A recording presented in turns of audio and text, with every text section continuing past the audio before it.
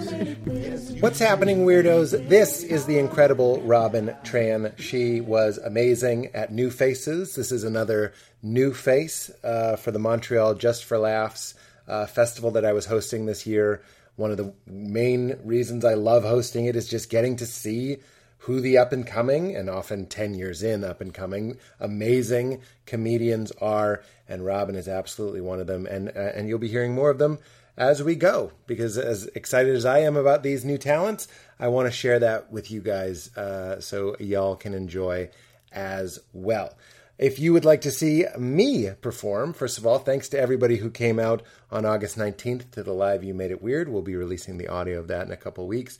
September 3rd weekend, I'm going to be at the Brea Improv, and September 9th, I'll be back at Largo doing my stand-up show, which is always incredible. That's largo-la.com for tickets. If you like this show and you want to show your support, which so many people do, which means so much to us, consider one of the Pete's picks, including the incredible Ultimate Ears Fits Earbud Custom Fit headphones, which I absolutely love. Obviously, you guys know how essential technology is to my life, to your life, to all of our lives daily. I'm swapping in between iPads to computers to phones, listening to podcasts, making phone calls, all these different things. We rely on so many devices. It's easy to forget about the hardware you're born with. Your ears, dummy. Same as your fingerprints. No two are exactly alike. That's why your earbuds probably cause you some discomfort or even physical pain after a while. This is bound to happen because they're just made for generic ear fit models that you'll never know or meet. They're not made for you. Enter the Ultimate Ears Fits, true wireless custom fit earbuds from Ultimate Ears that are here to change that. I got them. I was excited about the unboxing. You put them in. It's sort of like this clear plastic on the end, the tip, and you put it in and they light up sort of blue and they warm up, which is incredible. What's happening is they're using this proprietary technology that makes them warm and fit custom to your ear. This is a molding experience that makes incredibly comfortable, perfect fitting earbuds. You can actually feel them warming up as the light hardens them into the shape of your ears. Then I can use them, as you guys know, I'm a huge workout guy now, on the treadmill, on the phone, listening to music, listening to podcasts like this. It is so weird that we spend so much time with these things and we don't really care if they fit perfectly. Well, not anymore. Not anymore. Now we have perfectly fitting earbuds with Ultimate Ears Fits. They're the world's most comfortable earbuds with premium sound and all-day comfort. You get a guaranteed perfect fit in 60 seconds and the fun of doing it. Ultimate Ears Fits will stay put when you're on the go or running or hiking, but they also feel ultra comfortable so you can wear them all day long without any pain or discomfort because they're made for you. Using groundbreaking light form technology, Ultimate Ears Fits mold to the unique contours of your ears. You put them in, connect to the app, and watch the purple-blue light LEDs form the earbuds to your unique shape. With 8 hours of continuous playback on a single charge and up to 20 hours with the charging case, Ultimate Ears Fits are the perfect choice for listening to your favorite shows like this one all day long, which is roughly 3 episodes. This is a long show.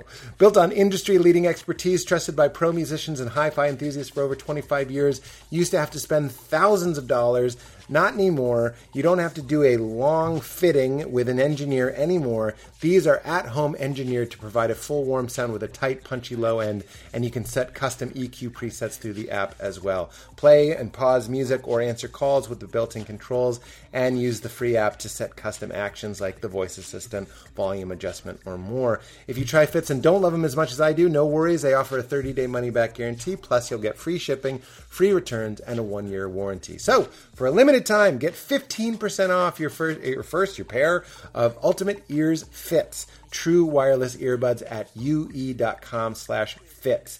I actually got one, and then I went back and got Val one, so I can say use that promo code both times. Use promo code WEIRD at checkout for 15% off with code WEIRD at ue.com/fits. Get into it.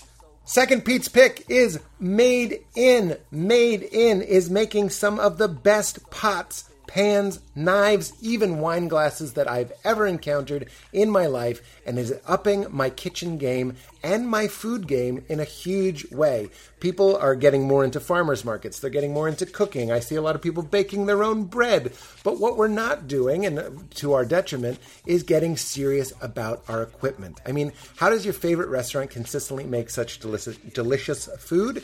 The short answer, they have access to the right kitchen tools. And with Made In's professional quality cookware and kitchenware, anywhere is capable of making restaurant quality food at home. If you're serious about cooking, you should invest in good quality, wonderful quality kitchen tools, and Made In's cookware and kitchenware products are used by thousands of the world's best chefs. I started with their non-stick frying pan. I love it. I love the size. I love the weight. I love the balance of it. I love how easy it is to clean.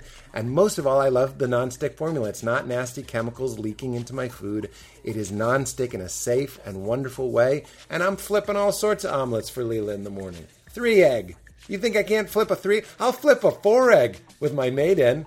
And it goes easily from the stove directly into the oven. And as I already mentioned, so easy to clean. Turns out it's non-stick when you're cooking, and it's non-stick when you're cleaning as well. Made In produces professional quality cookware and knives for those who love to cook. They source the finest materials and partner with renowned craftsmen to make premium kitchen tools available directly to you without the markup. Made In products are made to last and offer a lifetime guarantee. Their cookware distributes heat evenly, the blades stay sharp, they're fully forged and perfectly balanced. They have 32,000 and counting 5-star reviews, and their products are used by some of the best chefs at Michelin star restaurants around the world. Made In, better cookware for better meals. And right now, Made In is offering our weirdos, 15% off your first order with promo code WEIRD. This is the best discount available anywhere online for Made In products. So go to madeincookware.com/weird and use promo code WEIRD for 15% off your first order and show your support of the show. That's madeincookware.com/weird. Use promo code WEIRD at checkout. Show your support and up your kitchen game and get some better food in your belly area. Last but not least, I am feeling smooth thanks to our friends at Harry's. Harry's is offering the best shaving experience that I can find. Not only is it so easy and wonderful, it ships directly to you. You shouldn't have to choose, Harry's believes, you shouldn't have to choose between a great shave and a great price. I would agree. And now that you can actually enjoy being outside this summer, a clean-shaven look is sounding even more appealing. And that's where our friends at Harry's come in. I love the sharp German engineered blades. I love the comfortable glide, the balance of the blade in general. You can redeem a Harry's trial set right now when you go to harrys.com/weird. They deliver a close, comfortable shave at a fair price, still as low as $2 a blade, and Harry's blades are designed to stay sharp. In a recent study, guys who shave 4 times a week said their 8th shave was as smooth as their first. No gimmicky features, the Harry's team combined a weighted ergonomic handle with their signature German-engineered blade cartridge for a smart, simple razor designed to deliver a close shave along all the contours of your face. Harry's blades are crafted in their very own German factory. They love them so much they bought the factory and went into business with these people that have been doing it for generations, controlling the means of production and focusing on the most important razor features allows Harry's to set reasonable prices as low as $2 per blade refill. And Harry's stands by the quality of their blades so much they offer 100% money-back guarantee on Harrys.com. So, up your shaving game. Stop overpaying and get shaved. Get shaved. I'm making up my own slogans. Get shaved. Harry's is giving their best offer to weirdos right now. A new Harry's customer can redeem a starter set. You get a 5-blade razor with the weighted handle, foaming shave gel with aloe, and a travel cover to protect your blades when you're on the go. That's a $13 value, wait for it, for just $3. There's never been a better time to try Harry's, so go to harrys.com/weird to try Harry's today and show your support of this podcast. That's harrys.com/weird and get your starter set and get shaved. Good. That was good. That was very good. All right, everybody. Hope to see you at the Brea Improv on September 3rd for the weekend with Laura Bites, and at September 9th at Living at Largo here in Los Angeles. In the meantime, enjoy the wonderful Robin Tran. Get into it. So nice to see you. So nice to see you, too. How do you feel? This is so comfortable. I was going to say, I'm sorry it's so dumpy. It's really dumpy back here. No, it's great. It makes me feel more comfortable. Does it? Yeah, I can also be a slob. No Instant offense. friend. Instant friend. That's what the space is saying. Yeah. It's like, don't worry. I like my place to have a little bit of, mess, you know? Me too. Because it feels like, when everything's so clean, it's like you have, furniture with the plastic wrapped on it. Yes. You're like, I can't do anything. I don't like houses that look like no one's ever farted in them.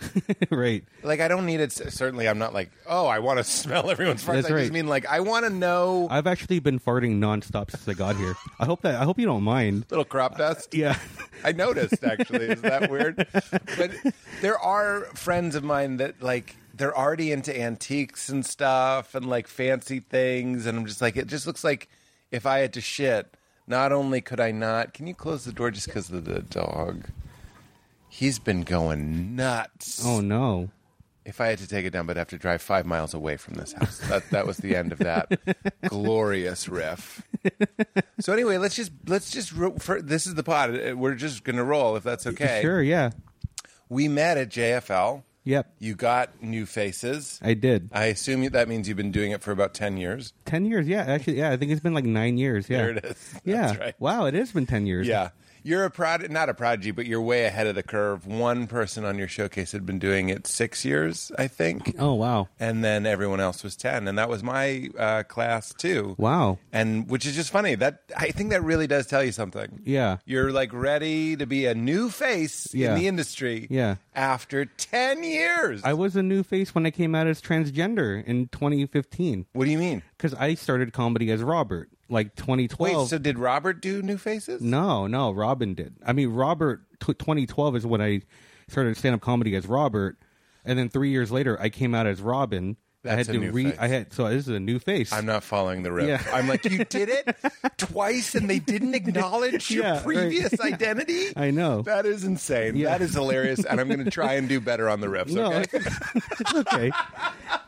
This is the first time on a podcast where I haven't done the joke, which is being transgender is really bad for audio. I've done that joke. You have to do that 50 joke. times. You have to keep doing it. People will get confused. They're like, oh, I'm trying to be...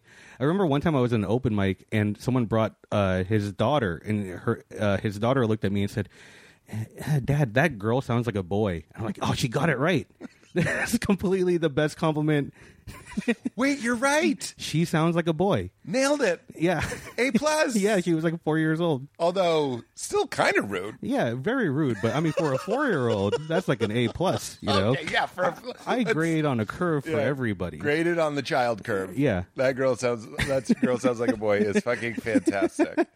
So you started comedy in 2012. Yeah. Yeah, I did my high school talent show in 2004. OMG, tell this story. You told me the story at Largo, and I'm obsessed with this story. Okay. Can I just say, Please.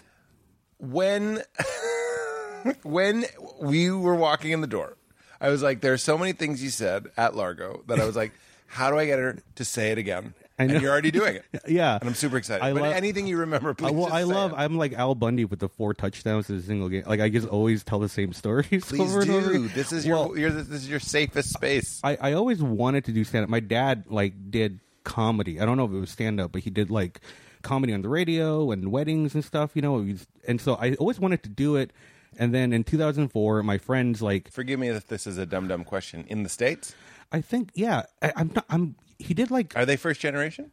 Yeah, I don't. By the way, I don't know what first generation and second generation means. I've never asked anyone. You're the first. I've never been put on the spot. We're learning together.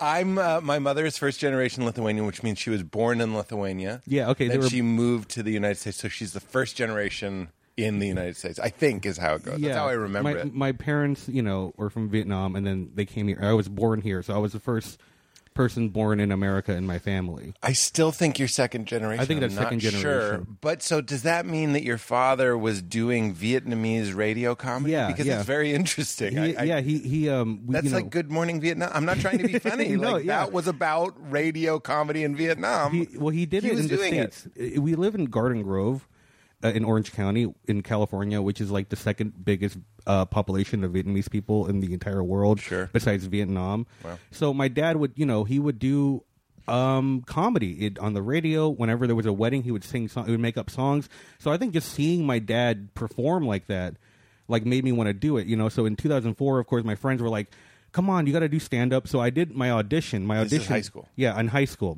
In my senior year of high school, I did an audition for 7 students from ASB, the Associated Student Body. I knew all these classmates of mine. I bombed my audition so badly that after every joke, I would apologize, and then I would start crying, right? No. This was my audition. And then there was a band behind me that, they were going to audition next. So after every joke, he would do the after it bombed. He did not. Yeah. I still consider that a slur to our community. It is. I had to explain that to somebody. I was like, I know you think you're being funny, but that really hurts my feelings. And someone was really doing it. Yeah, I was traumatized by it. Of course you were. Yeah, so I said, I'm never doing stand-up again. That's Just what at the audition was the trauma. Okay. The audition was the trauma. And then somebody tells me, we didn't get enough auditions, so you're in. That's what he said. Like, I just made it. This is a living American nightmare. And then so, like, my second set. Your dad's in the corner going, "Welcome to showbiz, baby." He's smoking a cigarette. Yeah, that would require my dad to show an interest in my life. No, I'm kidding. You felt me poking around. It's like, what's going on with that dad? Come on, Robin. Yeah, so it was like, I think I did like a second kind of like practice audition. And so one of my friends gave me advice. She said, you're in drama class, right? So act like you're a confident person. Just pretend you are. Brilliant. Do you know the Houdini line? What's the Houdini line? Houdini says, "I'm an actor pretending to be a magician." Wow, that's Isn't how that great? So I just like deluded myself to being confident. You pretend. We're pretending. Right. It's a fake. So I think the week of the talent show, I would walk around the campus, walk up to random groups, and I would just start talking. And if they laughed at something, I would write it down. And I just was like, just be confident.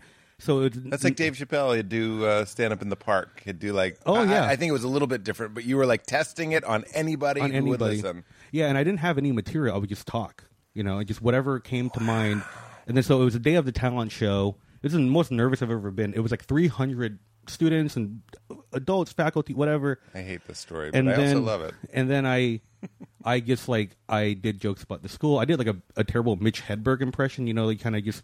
At least you knew you were. A lot of people did that, and didn't say I'm doing an impression. I'm at Bosa Grande High School. Like I just, I just did that voice. I still remember going to an open mic, and there was a guy who went up and was basically doing Mitch Hedberg. Not only that, I remember one of his jokes. What was it? I dated a woman who had no thumbs. This is exactly how he said it. I didn't know she had no thumbs until we went hitchhiking. That bitch went nowhere. It's not terrible. You're laughing. It's a pretty good You're joke. laughing. I like it. Except I don't think Mitch would ever say I dated a woman with no thumbs. Like, it's just a little too weird. Like, the setup is like, wait, what? Yeah. That was actually, and you didn't know? That's so weird. That was actually my opener at the talent show. I was like, I dated a woman with no. No, I'm kidding. That was actually me that you saw a few years ago. Oh my god! I can't believe I was Robert. No, I didn't recognize you. See, it's a compliment. I didn't insult, but I didn't. Yeah, compliment. Yeah, I did. So I did the talent show. I talked about like my mental health issues and all that stuff. Like I was actually kind of like, for a high schooler, it was pretty edgy. Yeah. I got a standing ovation. It was my first. It was my one. Wait, it went well. It went so well that. Where were you in the show? I was fourth. Okay, and what were you following? I think a singer. Okay, this is good. Yeah, somebody's already used a microphone with their voice. Yep, and it's probably getting kind of dull. Like she just sang "Let It Go" from Frozen or whatever. Yeah, and here comes Robert. Yeah, Robert. And it's a good time to be funny. Yes. And what was your opener? Do you remember? I need to know. Okay, because I'm still nervous for you. No, it already happened. My opener was like, I've suffered from depression my whole life, and I went to therapy, but I went to free therapy. So they give you these sheets you have to fill out, And it starts off normal, but it gets weird over time. It's like, do you have a lot of friends and family? Yes. Do you suffer from depression? Yes. Do you like fire? And I'd be like, what? Like, what? And it's like, do you have a lot of friends or acquaintances? Yes. It's like, are any of them not really there? And I'm like, what is this free therapy? This is good. So this is my opening joke. The crowd is going crazy. And I forget. Great instincts for a first the first time. I'm just really want to highlight how good that is for first time stand up. Yeah. I would write down like lines to hecklers and it's stupid shit. Yeah. Like nothing even close to something I would laugh at thanks. now. So that's great. Actually, my opening joke, they told me I couldn't say. What was that? It was a dumb joke. It was about how we say that we're not in Iraq for the oil, but you turn on the news and there's more rigs than an ASB election, like at my school. Wow. And the principal was like, you can't. They don't care about the Iraq oil joke. They don't want to think. They don't want to think their that the elections are rigged. And so was that like word on the street? Yeah, it was word on the street that it was all like nepotism and stuff. So they censored me, and I was like, I'm a victim of cancel culture back in 2004. Wow, you were canceled. I was canceled by the principal. By the of principal. Your high school. He was like, "That's too hot. It's too hot to handle. It's too hot." Yeah. Wow. But yeah, I remember I did. God, I forget a lot of my jokes. I think one of my jokes was one of the judges was one of my teachers, and I said something about like wanting to go on a date with her. Like you make jokes about that, Sure. and she yelled, "I'm 26," and I said, she's been 26 for 20 years now. I think I said that. Oh got a big God! laugh. And you also started to say it went so well that it went so well. I mean, I went so well. The standing ovation I did not see coming. Yeah.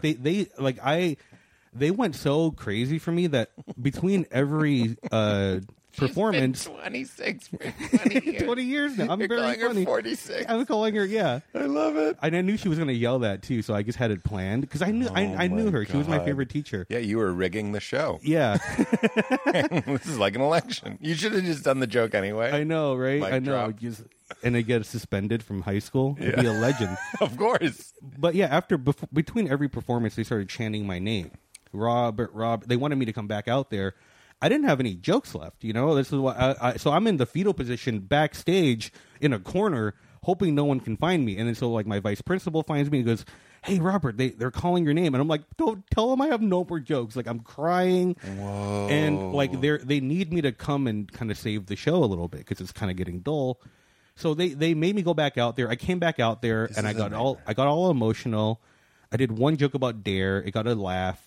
And then, thank God, the band was ready, and so they got. Anyway, I won first place. That was my first time getting paid for comedy. Got a $75 gift card, and to the mall, and I bought WrestleMania 20 on DVD. Like that's the first thing I bought. I remember, I'm gonna do this forever. If I can just keep buying wrestling DVDs with comedy money. Yeah, and you're then, really in show business now. Yeah, and then I just got scared of doing it again for 8 years. But of course you would be. I've talked to comedians that had been doing it for 20 years and they'd tell a horror story and they'd be like, I forget, for some reason I feel like it was David Letterman.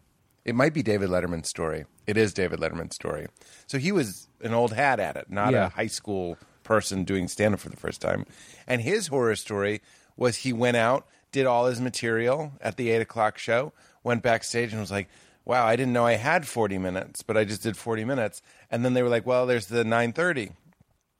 And they were like, by the way, it's mostly the same crowd. Oh, no. What I'm saying is what you got the first time being dragged out.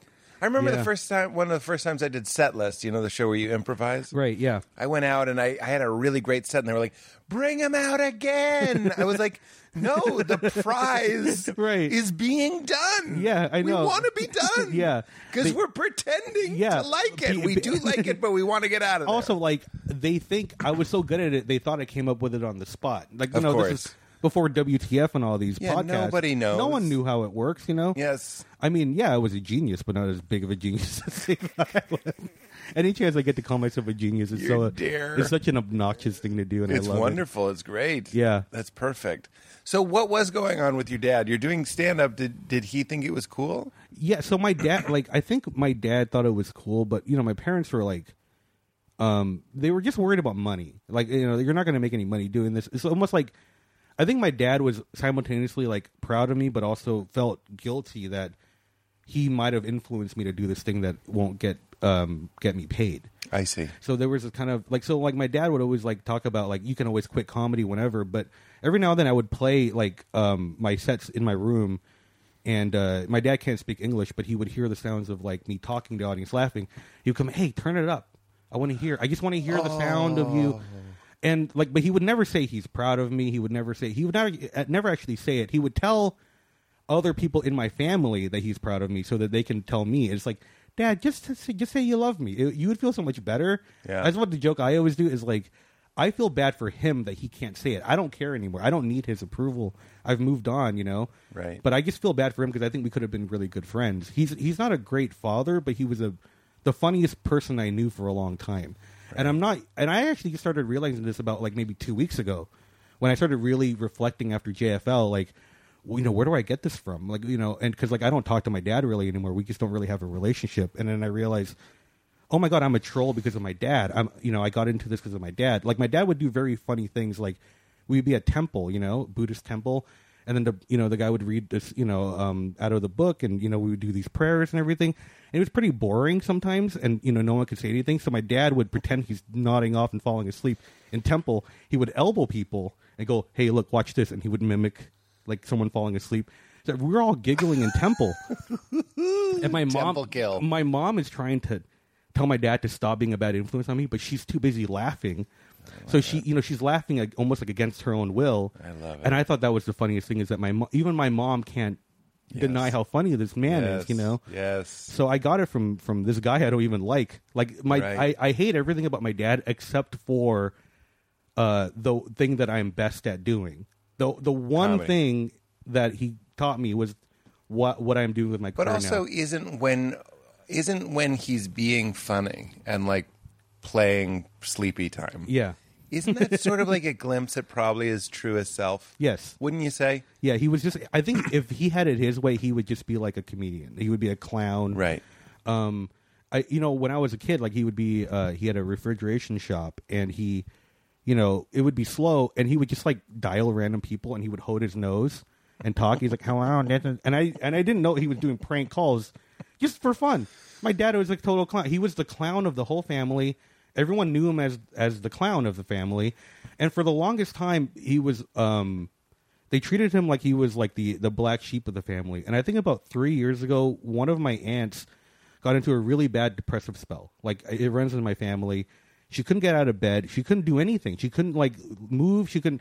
So they actually flew my dad from California to Florida to just come and make her laugh for the weekend. Oh my God. So they come, you know, they just like, we got to pull the emergency lever, you know, got to bring this guy. And so he makes her laugh all weekend, and she like got out of bed. Like he's the only one. So I think after that happened, my family like values laughter more than they ever have. Of course. So now they're proud of me now, but it took like a decade for them to be proud of me. Wow. Yeah. Here, Tony, note the time real quick. Just watch hitting this, Robin. Just 'cause I'm it's so picking sorry. up on the mic. I just don't want people to not listen to this great episode. Did I hit it a lot? Not at all. I think Okay. if we Hassan Minaj, by the way, Yeah. kept hitting the table, and I had to do the same thing. I was like, dude, on a show, Yeah. for some reason, it's not bothering me at all because Yeah. I can see it. Yeah. But on a audio show, I just don't want anyone to go like, Yeah, sorry. I was picturing my dad's face and just hitting the pillow. well, now we can't edit this out. kidding. Let's not edit it out. You can leave it in. I don't think if you listen to I think it's Hassan Minaj. If you want to first hear me call him Hassan, and to not tell him stop hitting the table, you can listen to him hit the table for 2 hours. So anyway, here we are.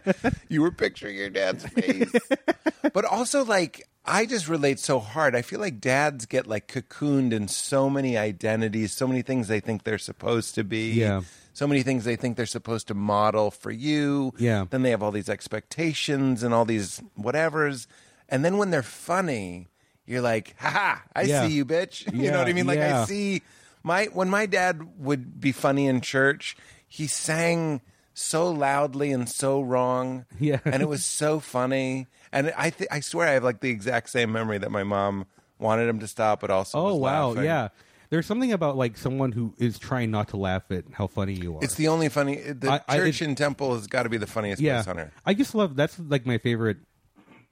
It's my favorite reaction in a comedy show, is people who kind of hate themselves for laughing at me.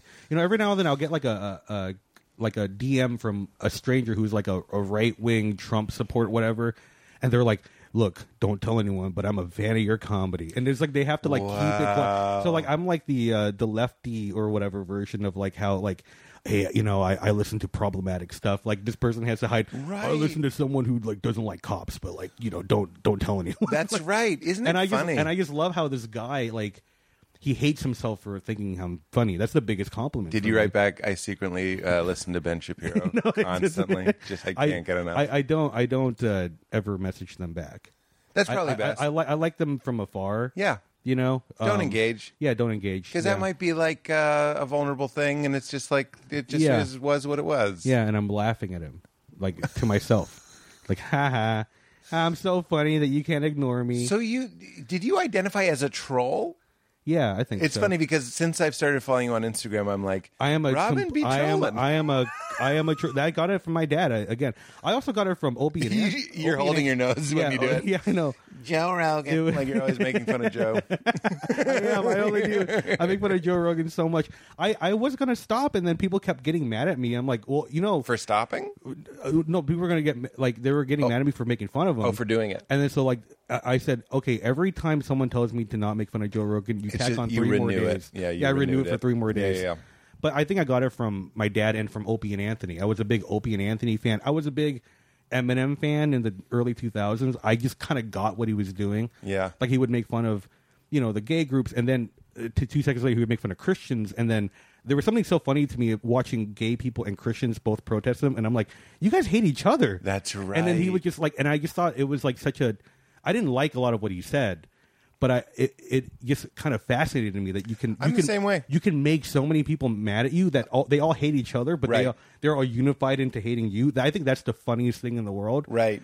And so Opie and Anthony, you know, extended that, and then of course, like, you know, when they're trolling, turned into like real life. Like, okay, this is not trolling anymore. This is now getting political. Yeah. I don't think that's funny anymore. I like trolling, like where you're not actually damaging society. It's just kind of like you're laughing at people and Right. making it light. You know what I mean? Right. I see. Like roasting. Yeah, I'm a big fan of roasting, and Right. you know, I do roast battle, and See, I thought when we were talking about that, I was like, it's really something. I don't know. I guess it's unexpected to have a transgendered comedian be Yes. like, go ahead. Yeah. Like that seems pretty bold. so what happened was, you know, I came out in 2015. I didn't know how to navigate it. I still hadn't been treated for my bipolar yet, which I didn't even know about. Yeah, but we I have had to get into that. Yeah, 'cause I'm so happy for where you are now. Yeah, I definitely want to get into that too. But yeah, so I kind of like got you know, you got to associate with people that you usually don't associate with. So I got associated with like, you know, the trans community. You know, I wrote for Everyday Feminism for a while, like a feminist blog, and I liked it, but it didn't feel like me, and I felt like I was so afraid of people making fun of me that I kind of needed to like kind of hide, you know, in a group. But I started feeling like people were like infantilizing me and kind of like treating me like I was a child and stuff. I know what you mean. And then- it's almost like reverse. Yeah. It's there's so much good intent. Yes. But it starts going into like someone will quickly just be like, "You're gorgeous. You're Yeah. so beautiful. Come in here, darling." Yeah. And it's like, why would you treat anyone you just met Yeah. with that? You're the dental assistant. Yeah, So you right. know what I mean? Yeah, they treat me like, "Hi, I'm so sorry that you know you." I'm like, your first thing you said to me is, "I'm sorry." Right. You know, it's like that's Right. everyone just feeling sorry for me. So I always loved roasting. Yes. So I remember Well, you wanted what I want, which is like fierce honesty. Yes. So I guess it's absurd for me to be like, I think it's valid that I'm like, look, there's going to be a lot of jokes made, and that could be hard. Yeah. You know what I'm saying? Yeah. And yet, of course, you're just like me and Yeah. drawn to the same thing, which is like, can we really just exercise the demons? Yeah. So Let's say every fucked up thing we could possibly say, and then it's okay somehow. yeah, that was a thought I had, but I had to experience the infantilization for a few months first before I realized I don't like this. But so I was always a fan of roasting. Like when I remember when I was like 7 or 8, there was a Comedy Central was doing Night of 1,000 Bleeps, and it was South Park followed by the roast of Drew Carey, and I'd never seen a roast before.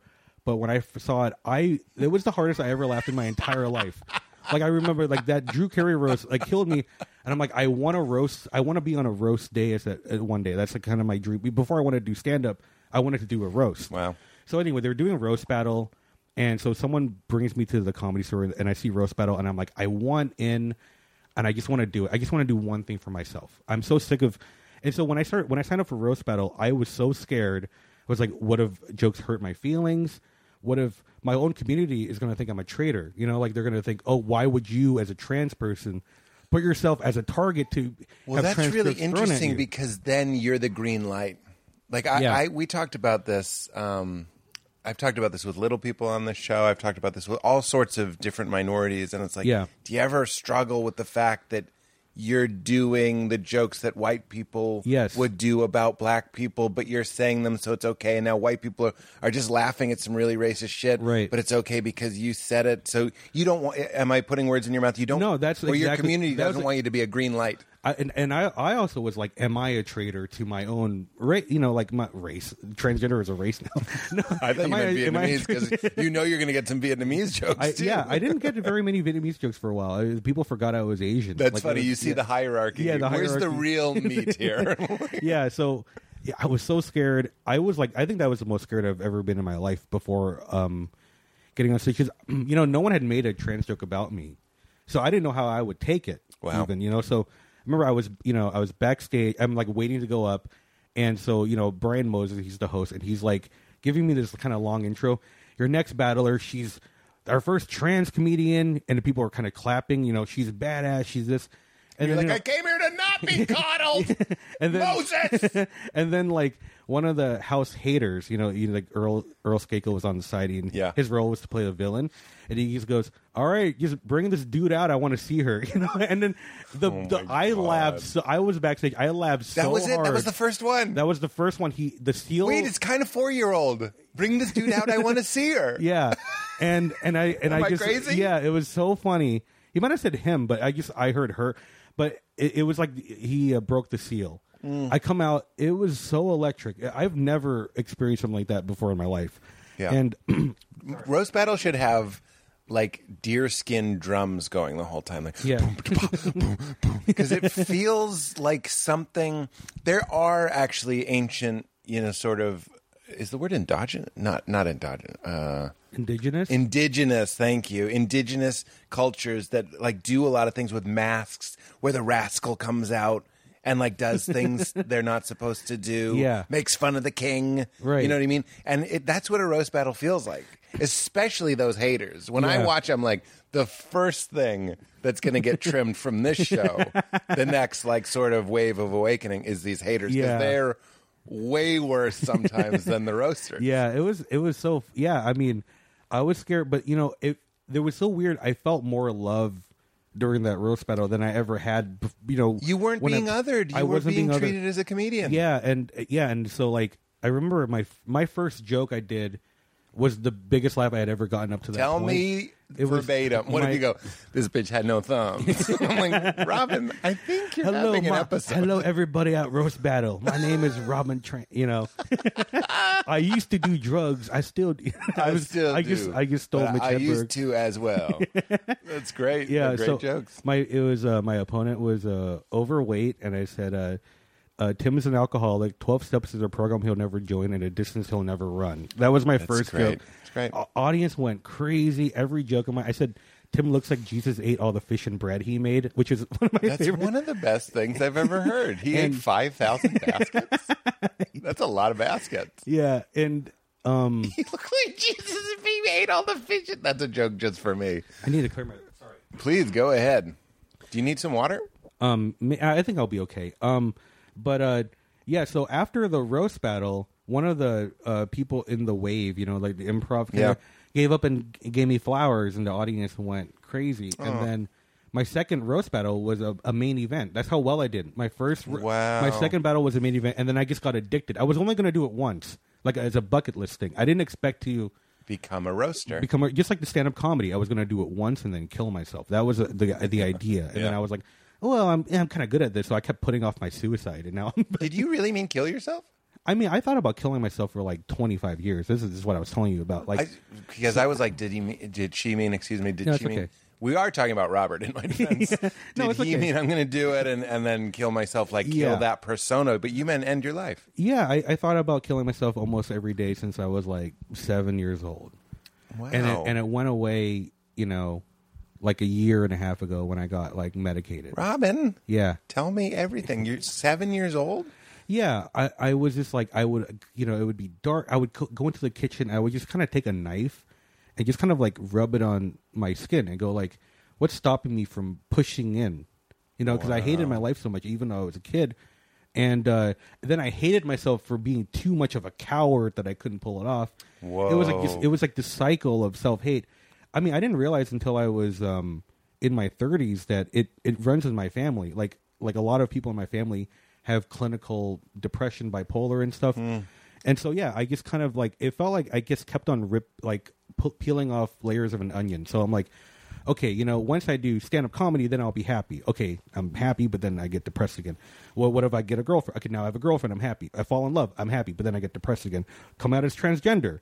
Okay, happy for like a month, and then depressed again. And so I saw happiness as like a fleeting thing that you can grab every now and then, but I wouldn't. I think the longest I would go without thinking about killing myself would be like 2 days. And for me, like 2 days would be like a godsend. I'm like, wow, I had 2 good days, and then they would go back to suicidal ideations and stuff. I would tell therapists and psychiatrists about this, but I had really bad health insurance, so they would just tell me things like, just go on a walk, just go on a. I'm like, I'm at the gym. I'm crying at the gym. I'm like, is this what you people wanted? I'm crying on top of a mountain. I went hiking. Sorry, but that's really Yeah, I know. funny. I'm trying to make You're it like funny. the sweat and the tears are merging. Is this what you fuckers wanted? I'm like, listen, I'm like doing the rowing machine, and I'm in tears, and I'm like, well, maybe I could be crying at home. I don't need to be going at the gym. So my therapist and my psychiatrist, they just didn't care about me. My old psychiatrist, like, she put me on all these medications that like messed me up, and I kept telling her like, I don't think you should be giving me this. I have bipolar. Like, my old psychiatrist diagnosed me, and she said, oh, well, you didn't look bipolar to me. And I'm like, did you read my file? What do you mean I don't look bipolar? Do you want me to just come in all happy and then That's sad? why there's a file. Yeah. The reason you have the file, you have the file, you don't know how to read the file. You guys think that's actually not Pete. Jerry Seinfeld. Jerry Seinfeld just came in. And started doing that voice. Hey, Jerry. How's it going? So I had this thing called anhedonia for 2 years, and I didn't know I had it. Sounds like a strain of weed. Anhedonia. Give me that anhedonia, dude. Anhedonia is the inability to experience pleasure or joy. And I did. That is the most fucked up It thing. is the It worst. sounds like an elfish realm. Like, go to Anhedonia and sleep in a hammock made out of Nephilim. Yeah. It's the saddest thing. It is. It was like, I remember there were moments, and people hear like, oh, well, I can't experience, joy or whatever. I'm like, no, this is like a clinical, Like, you can't. like a side effect of medications that my doctors kept on adding more because she didn't care about me. So I would just be like, okay, just put on like shows that you usually like, that you feel comforted by, and I would watch it and I would feel nothing, and I'm like, this is different. Freaking out. This is different. Freaking out for you. Although we did just to Yeah. tip the story. It gets better. It does get Keep better. going though. So let's go as dark as we want. Yeah, because it does. It does get, but this is a happy ending. Yeah. And if anyone's listening and is in this place and has anhedonia, Yeah. and it's not weed and it's Yeah. not an elvish hammock, and they're worried, this is some life saving stuff. Please tell everything. So I experienced this thing called I perceive it as intense boredom, but boredom that makes you want to kill yourself. Like, I actually went online and I said, can you die from boredom? Like, that's how, like, it was a pervasive, heavy boredom. And so I would look at life as in like series of minutes. Like, I'm like, okay, there's a new song that's 5 minutes where I might not be depressed. Wow. Or like, I couldn't even be left alone. We had to kind of like move back to Garden Grove because if I was left alone for like 10 minutes, I would feel like a danger to myself. Wow. So it was bad. And so like, by the way, I got on Comedy Central during this time. It's not circumstantial. I mean, I remember I was on Comedy Central's Roast Battle Season 3. There were 6 cameras on me. And in my brain during the roast battle, I think, you're not doing anything with your life. This is nothing. You are ungrateful. You should be feeling more. And so I'm trying to focus on being on TV, but like, it's a thief. It's the condition is a thief. It won't even let you feel good when you think you should feel good, and then you feel bad that you don't feel good. Yeah. I also want to say my first therapist was like, when people see children and they say I'm bored, that's code for I'm depressed. Yeah. Because boredom and depression is very similar. Because what is it? It's just like, what is this? What am I going to do? Time moved so slow that like even if I would like microwave something like in like 3 minutes, it would feel like an hour. Like literally, like, everything felt like 2 years felt like 15 years to me. You know, like Inception, when you go into the dream, and it's like it feels a lot longer than it actually is. Yeah. So anyway, I was on mushrooms one time. During this? Yeah, during this, I was. Who gave you mushrooms? I was on mushrooms. I'm like, I don't know if that's a good time to take mushrooms. So what happened was It sounds like you're already on. When you were saying all of that, I was like, that's an experience you can have on a very high dose of mushrooms, which is like time is slowing down. So what happened was I was on this one. It was the worst trip I'd ever been on. I pictured myself on top of a snowy mountain in a fetal position, and I'm freezing. I've never been that cold before in my life. And I remember in that moment, I thought, like... This is in your mind's eye? Yeah, this is in my mind. I'm on top of a snowy mountain, and if I could push a button right now, my pain, if I just end the pain now, I would just push it and blink out of existence. And then I kept thinking to myself during this mushrooms trip, I've been in pain for so long. I've been yelling out for help. How come no one's been helping me? Like, I'm not, like, I'm asking for help. It's not like, like on TV, there's a lot of, like, white people who are like, oh, if they asked for help, they would be better. I don't relate to that. I'm screaming for help, and no one's helping me. Yeah. And then, so, like, I realized, like, you need to get off these medications. That was kind of when I had to admit it to myself. I didn't want to get off the medications, because the medications made me pervasively bored, but it also numbed my depression. So, I didn't feel the highs and lows anymore. So I got off all the medications. I didn't tell anyone. Don't do this, by the way. I didn't tell anyone I got off of them, because I didn't want anyone to worry about me. I got off of them cold turkey. Wow. I got off 4 medications cold turkey, which is so bad for you. I quit meat cold turkey. So I remember for the next 2 weeks, all of a sudden my feelings came back. All of a sudden I started getting sad again, happy again, and then my mood swings. All of them came back. All of them came back. So my bipolar came back strong, and I'm like, fuck, I think I need to get back on medications again. Not in a good way. Yeah, and so I'm like, oh my God. So my girlfriend gets me on like her health insurance, like a good health insurance. I meet my psychiatrist.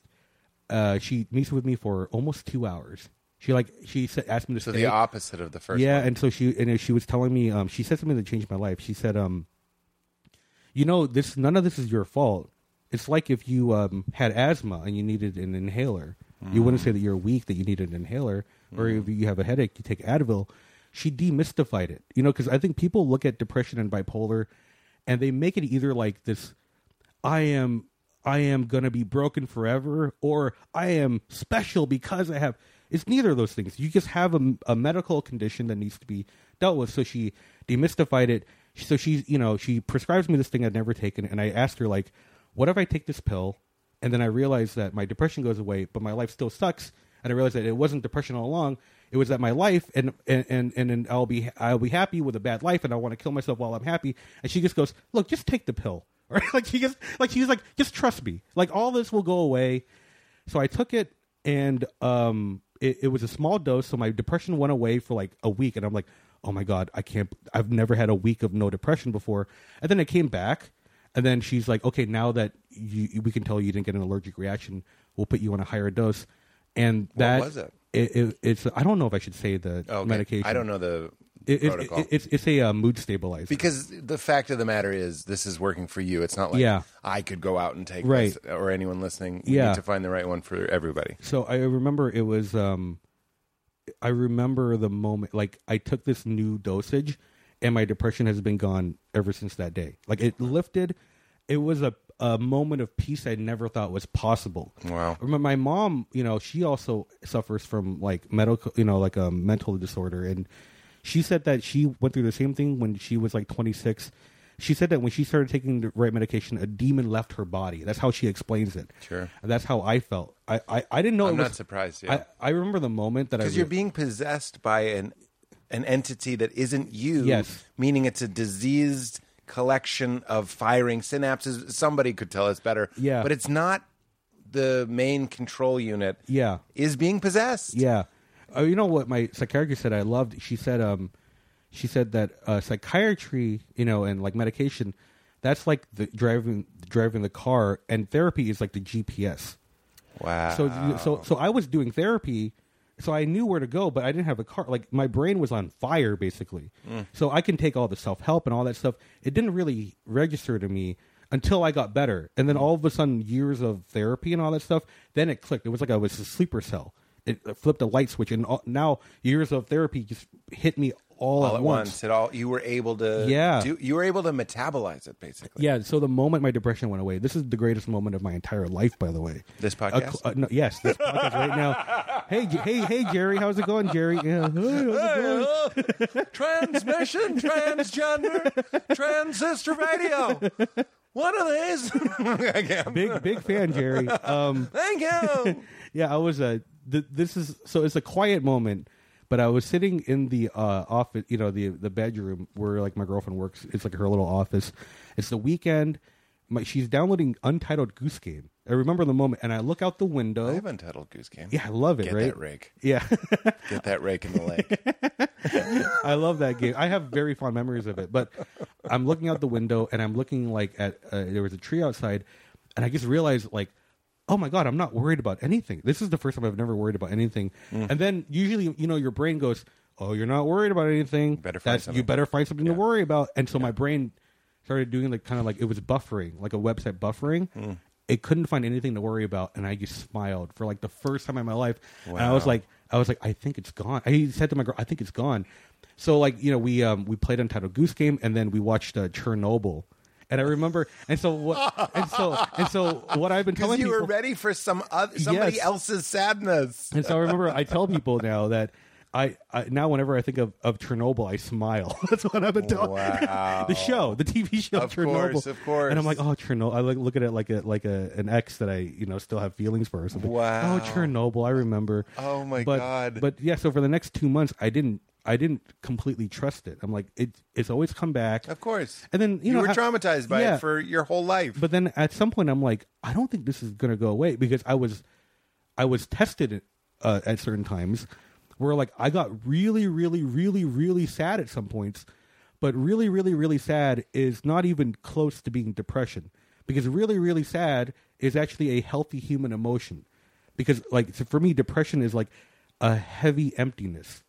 It's like like I would kill to be sad, because feeling sad is healthy. You have to feel sad sometimes because it slows you down, and you can be reflective. And so like I see. Was that an Inside Out reference? Crying helps me slow down and obsess over the I think it did. I stole it from Inside Out. I've been trying to sneak it into conversations. I'm like, I hope no one saw Inside Out, and Pete Holmes did. Well, I have a 3-year-old. I watch it constantly. You watch it every day. But that line is great. Yeah, that's how I feel. It helps me. Sadness helps you slow down and obsess over the weights of life throws. I think that's like, I think everyone should watch that movie for like mental health reasons. Yeah, I think they actually show that movie to patients that are going through mental health issues. Is that right? Yeah. So that was November of 2019.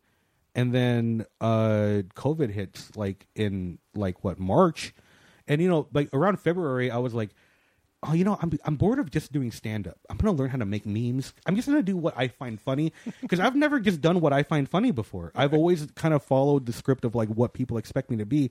I started making these stupid Eminem memes, and then like everything I started just doing comedy for me. I started just doing what I would find. Yeah. I would just start doing what I found funny. Can I also say I love memes? Oh yeah, I love them. I'm the Trump person messaging you saying I'm a fan.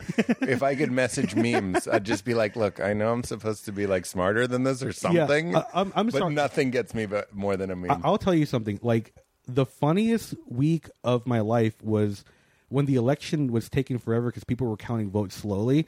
All of the Georgia is counting votes slowly memes were the funniest things I've ever seen in my life. I've never seen one. It was like, one was like Brian McKnight. It's like Georgia counting votes, and it was Brian McKnight's song "Back at One." One, you're like a dream come true. Two, you, and it like I was like, this is funnier than any stand up special I've seen in like a in memes years. are sort of like America's Funniest Home Videos. Yeah, I've told this a million, but I'll tell it to you. I was doing stand up in a bar in Chicago, and in the front of the bar they were showing America's Funniest Home Videos with the sound off. Yeah, and it was getting more laughs than the stand-up show. And I was like, that's how funny like certain things are to the human animal. Yeah, I was making memes. I got obsessed with this one Eminem lyric, like you watch your leave out the window. This is why they call it window pane. You know Yeah. that lyric? Yeah. So I started just doing puns. Not a good song. Yeah. It's not my favorite. I started song. just doing puns where it was like a picture of Thomas Paine and his Eminem going, "Guess is why they call it Thomas Paine." Like That's good. Carl Winslow injured. I guess is why they call it Winslow Paine. Just gonna stand here and watch me burn. I made like 50 of these. Oh, I just kept wow. doing it Of course. because like my brain is just like, who cares what other people find funny? You know what's funny. Do what you would find funny as a fan of comedy. Yeah. And I didn't know it was going to work. Anyway, so when COVID happened, I was like, I just learned how to make memes like a month ago. I'm just going to make memes, and I was like, I gotta okay. go back in your gram and find these memes. Yeah, and then so I was like making memes, and then I learned how to make TikTok videos. And the second that COVID happened, we all had to be inside. Instead of like worrying about COVID, I was like, everyone's going to be at home right now, so you have so much many stand-up clips, audio clips, memes. Make people laugh at home. Now your audience now is everyone that's depressed at home. You're not depressed anymore. Everything's switched. Everyone's depressed now, and you're not. Right. It's like So now there's it's- some superhero equivalent. And it's always like Go now, back and get the one. It is your job now to make them happy because you now have the privilege of getting medical attention for your bipolar. They need someone to make them laugh. So I got so annoyed watching like comedians saying it's so hard to be funny nowadays. And I'm like, I've been killing it for a year, Yeah. And so I think it was like, it's so weird that 2020 is like the best year of my life. And I think I told you in the green room of Largo, I said, it's your Chernobyl. I don't ever tell anyone that 2020 is the best year of my life. I guess I am now, but I said it was like winning the lottery on 9/11. That's kind of what the line I said it is. Yeah. And so I feel like I have someone told me it's like you have a second chance at life. And that's what I feel like. It was the defining moment of my life was getting treated for the bipolar. And so like all the other stuff helped, but it's like, it's kind of frustrating for me because people look at me and go, "Oh, you must be happy because you figured out the gender you are." Like, yeah, that's part of it. But it really is like my mental health was like really messed up. I was on fire. Right. And also a lot of people know the gender they are and they're fucking depressed. Although there is a liberation to your coming out. The gender euphoria is amazing. Is that a real thing? It was like rocket fuel for like 2 or 3 weeks. I suppose I the felt like oppression and then the release has the to be release incredible. coming out as trans for like 3 weeks, I felt like I was invincible. And then the depression came back because I wasn't medicated. Right. There was a gender euphoria, which is real. But I've never heard that term. Yeah, gender euphoria. Gender euphoria. But so, like, coming out, it's like I have this kind of new perspective. It's like, why is it that my mental health that never really gets talked about, even though that was like 100 times more of a change than coming out as transgender for me? Right. It's going from a depressed person to a non-depressed person was a much bigger transition. And I feel like Wow. Hollywood needs like a patriarchal villain, like it's you're overcoming adversity, you're overcoming like what a cool badass trans woman for beating up men.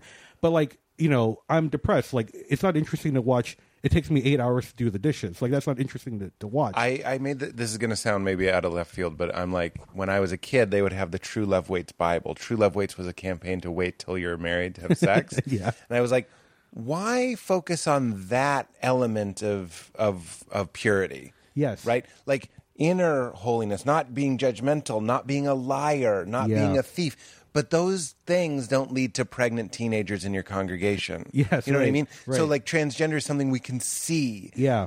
Promiscuity is sort of something we can That's see. true. That's it. Yeah, So I it's think like you're right. Yeah. we don't care as much about internal conflicts. Yeah. Unless you can make them like Inside Out Yeah. or Eternal Sunshine. Visualize what's going on inside. I agree. I also have this other like theory. I don't think people know what they're doing, but like everyone in media, I'm talking about books, movies, TV, whatever, they have tricked themselves into thinking that they're depressed because they're so smart. And like depression is something that only smart people can go through. Right. I used to think this too. And then, when I went crazy, when I lost my mind on anhedonia and everything, I went to a wellness center for a year, which is kind of like a mental health facility for people who can't afford a mental health facility. It was like if mental health fucked a community college. That's what it was. It was just like we were all it was all crazy people running it and like for other crazy people. Oh, wow. And so I found like I met a lot of people who had bipolar who were like mentally challenged. And I realized like, oh my God, I've been lied to by media. I've been lied to by movies and everything. And that I realized that I had a privilege from being intelligent. I have intelligence privilege. Right. So all this time I was like, I'm cursed because I am so smart. I can actually vocalize what bipolar feels like. That's right. There are people that couldn't vocalize it. They just had bipolar. All they knew was, I get really happy sometimes, I get really sad sometimes, and my medication makes me sleepy. And they're frustrated that they don't have the vocabulary to express these feelings. Yeah. So when I was at the wellness center, I became like a translator. I would talk about my feelings, and then they would be like, that's how I'm feeling. Yeah, you became the number 2. Yeah, and then so I now have this whole like the I guess like the ableism, like I can't unsee it now. That I still see it today. Like, if I wish that I was stupid, then I wouldn't be depressed anymore. It's like, no, you'd still be depressed. You'd just be frustrated that you can't write a sonnet about it. You can't write a song about it anymore. You know? Wow. So I started realizing that I had like intelligence privilege, and I started realizing the privileges that I had, and it's frustrating that I can't like tell people the nuance of this, of like, no, being transgender is a huge part of my life, but being bipolar was a much bigger part of my life. Wow. And so that's kind of the lens that I see life through now. That's fascinating. I had no idea. I mean, I did, but I guess I'm sort of guilty of being like, but that's big and loud and everyone can see. Yeah. But of course, the biggest challenges are inside. Yeah. Of course. And so I also learned a lot, like, you know, I got into like a lot of activist communities and everything. And you know, there's a lot of like social justice language. And I feel like my whole thing on that is like, I think that social justice language should go against like systems and like, you know, systemic racism and stuff. But the vocabulary they were using made my recovery last longer. When I was at the wellness center, I was using a lot of social justice language, and I would say things like, you know what, you guys saying that I should think positively is gaslighting my trauma. And they'd be like, Robin, this is a positive thinking class. Like, and I'm like, how dare you tell me? And then, you know, like my counselors would eventually have to be like, Robin, we are all progressive here. You know, you're a bummer. Like, you just can't like. Wow. They had to like tell me, and then I had to like let go of that because I was afraid. Like, what if I don't want to become a right winger? You know, that's kind of my fear. If I let go of like this kind of everything sucks for me, what if I become Ben Shapiro? But that's actually not what happened at all. I was able to understand the nuance of like. I look at myself. I talk to myself like a Republican, but I look at society like a leftist. Wow. So I started talking to myself like, you pull yourself up by the bootstraps and you do this and that, but don't tell other people to do that, and don't pass laws that is how you do it. But I realized that like talking to if I followed the rules of social justice language and I said I am a bipolar, transgender, lesbian, with ADHD and autism, I'm like 7 things. Yeah. Like, how am I ever going to get out of that mindset where I can just overcome and do good for my life? Sure. So I had to just kind of, and by the way, I love playing the victim card, so I do miss it. Yeah. Like when I'm tired, I'm like, but Robin, I just want to play, you know, so intelligent. But I have to like, I kind of feel like I play the victim card like everybody loves it. Once every 3 months, I'm like, I'm a victim. I'm tired. Yeah. I'm just going to go online and say life's. But I was doing it every day for a while. Yeah. And so like that's kind of a hard line to walk when I talk about this stuff. Sure. Because I don't want to minimize anyone's trauma. And also, by the way, there are victims. I was just saying the human person usually I'm saying let's make it real specific. I love being like, well, you know, I was raised this way. Yeah. Or the media told me to be this way, or whatever it might be. Victim is a pleasant feeling for me sometimes. You know how I feel like, you know, like a lot of like right wingers would say like, you're not a victim. I don't agree with that. I think that you definitely are a victim. My thing is you are more than just a victim. So like you're a victim, but you're also cool. You can also do more. You're also strong. You're still a victim, and you can that can be part of your life, but don't let that be your entire life. Well, I'm very liberal with my prescription of who is a victim. Meaning I'm sort of like everybody is sort of a victim if you consider victimhood being gaining attributes or feelings that you didn't ask for from a culture that is unconscious and sort of uncaring of you. Yeah. You know what I'm saying? Absolutely. Like, I go like, oh, in a certain way, this is really generous. You can be like, the movies and the TV that I watched that told me this is how to be a man, I'll privately go like, that was a slight victimhood. Like, no, I'm a victim of that. Hey, you know, I don't go tweeting it, and it's weird for me to say it. I was a victim. I actually did write an article about that. Like, please. Because when I was writing for Everyday Feminism, when I went through my SJW phase, I wrote about how when I was Robert, I watched Family Matters. Steve Urkel gets Laura at the end. That fucked up my life.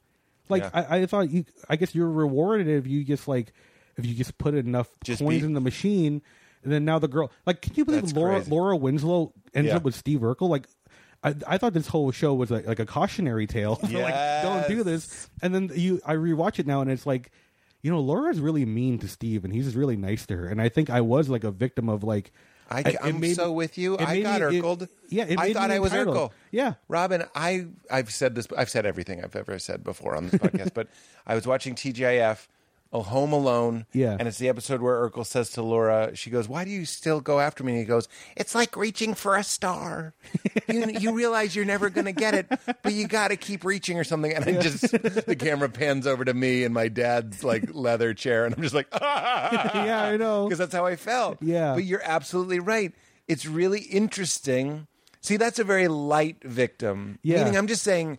Influence. Yeah, no, absolutely. Things are influencing you that you are not aware of, and that is a very lowercase v small. I agree. 8-point font victim. You just brought up something that I'm just really interested in. That it's like during that time, like the early 2000s, like man, there was this phase where like boy bands were just talking about how chicks, you know what, you're not happy with your boyfriend, I'll make you happy. And they were like the heroes. Remember American Hi-Fi? Oh, your my boyfriend, God. He don't know anything about you. That's right. And then Backstreet Boys. Nintendo. I don't even know why he said Nintendo. I don't know why he said Nintendo. We all just thought it was really cool. Yeah, but we yelled Nintendo. We yelled Nintendo. Sure yelled it, yeah. There was a song by the Backstreet Boys called All I Have to Give. And it's like, he don't know how to make you smile, but I'll know how to make you smile, kind of thing. Like, yeah, there's a lot of songs. He doesn't like have that. a car. Like, I don't have a fancy car, but I'll walk 1,000 miles to see you. Oh, so you're broke and needy? Like, it's just like this is basically the song "Fuck You" by CeeLo in reverse. Yeah, right. That's the song that you write after a Backstreet Boy takes your girlfriend. Yeah, I was a nice guy. I was the Me worst. too. I was the worst nice guy, and I remember like when it went away is like it was actually 2012. It was like around October of 2012, and somebody just asked me like, are you happy with your life? Like, is any of this making you any happier? And I just was like, I'm so tired. Let me read some self-help books. And then so I read a chapter about empathy. I had never heard what empathy was before. Wow. I heard what sympathy was. Eminem. I'm a big Eminem fan. But not an Eminem-pathy. Eminem-pathy. There's a meme. There you go. Eminem, yeah. You already did empath. Empath. Yeah, I did do empath. That's a good But now Eminem-pathy. Yeah. But I learned empathy. Like, I thought that empathy and sympathy were the same thing. I asked a lot of guys think it's the same thing, but empathy is not a feeling; it's a skill, it's a tool, right? So it was like this exercise that said like an empathetic exercise. Write about yourself from the perspective of somebody that you hate. And I was like, I wrote about myself from my ex-girlfriend's point of view, who I hated, and I'm writing about myself, and I'm like, oh my God, I'm a dick. Like what did I have to offer this person except for I really like you and I deserve you? And I was like, if you were her, you wouldn't date you either. So you need to start becoming a person that you would date. Wow. So I remember like it was like I was like in AA. I started calling people from my past. I'm so sorry that I pressured you into going out with me when you didn't want to, and I'm so sorry I did this and that. Like I didn't realize the harm I was causing, and so that changed my life. The empathy thing. By the way, there are people very close to me. I won't tell you who they are, but like. That dated somebody just because they Urkeled them. Yeah. Yep. And then I think they're also lowercase 8-point font victims of Family Matters. By the way, I'm not saying Family Matters needs to like pay recompense to me. I'm just saying I am. I want money. I want that Urkel. Jaleel, get over here. I'm just saying.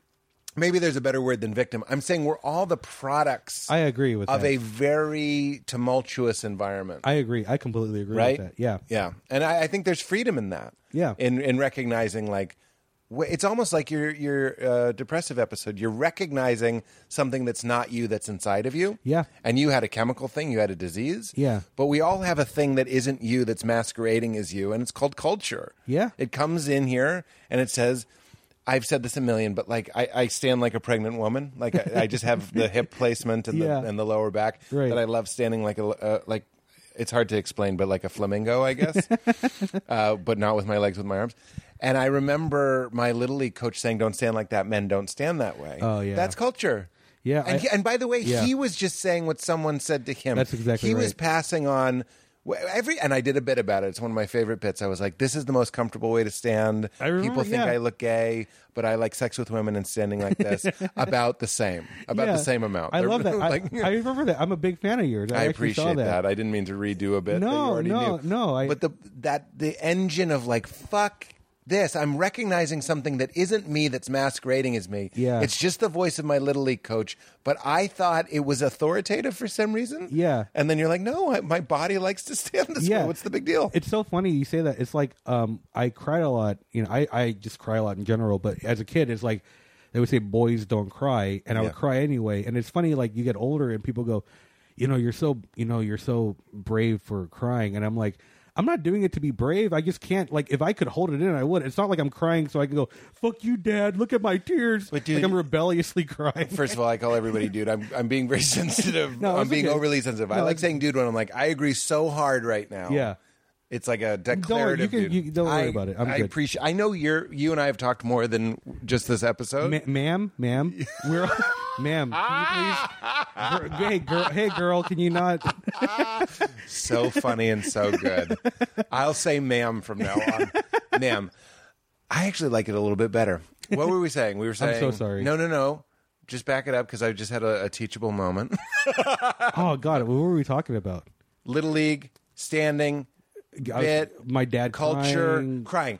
But isn't it another way, ma'am? Isn't it another way to control someone when you tell them what their expression of feelings are? Yeah. And by the way, when I was younger, nice guys are sort of masters at this. You tell them. I used to do this with my ex-wife. It's one of those things where I'm like, no wonder she fucking left. I would be like, you're so sweet. Like, I just always tell her, you're so sweet. I love how patient you are. I notice it with raising a daughter. You're just any child. You're just like going, you're telling them, if the subtitles were on, you're saying, I like it when you're this way. Yes. That's another thing that's not Right. you masquerading as you. Yeah. And a relationship can just be another person going, can I masquerade as you? And nudge you in a certain direction. That's true. Yeah, I remember there was it was one of those memes about love, and it was something about like love isn't like picking a flower; it's like to like watch it grow. I should not have That's brought this it. up. I should not have brought this up, not knowing What the do you actual mean? quote. That's yeah, it. kind of like that, right? It's not picking a flower. It's tending to it. Yes, it's watering right, it. watering it, And yeah. that's the metaphor that Val and I use. Yes. We're just like, I'm here to help. Yeah. I'm here to give you light and water and fertilizer. That means poop.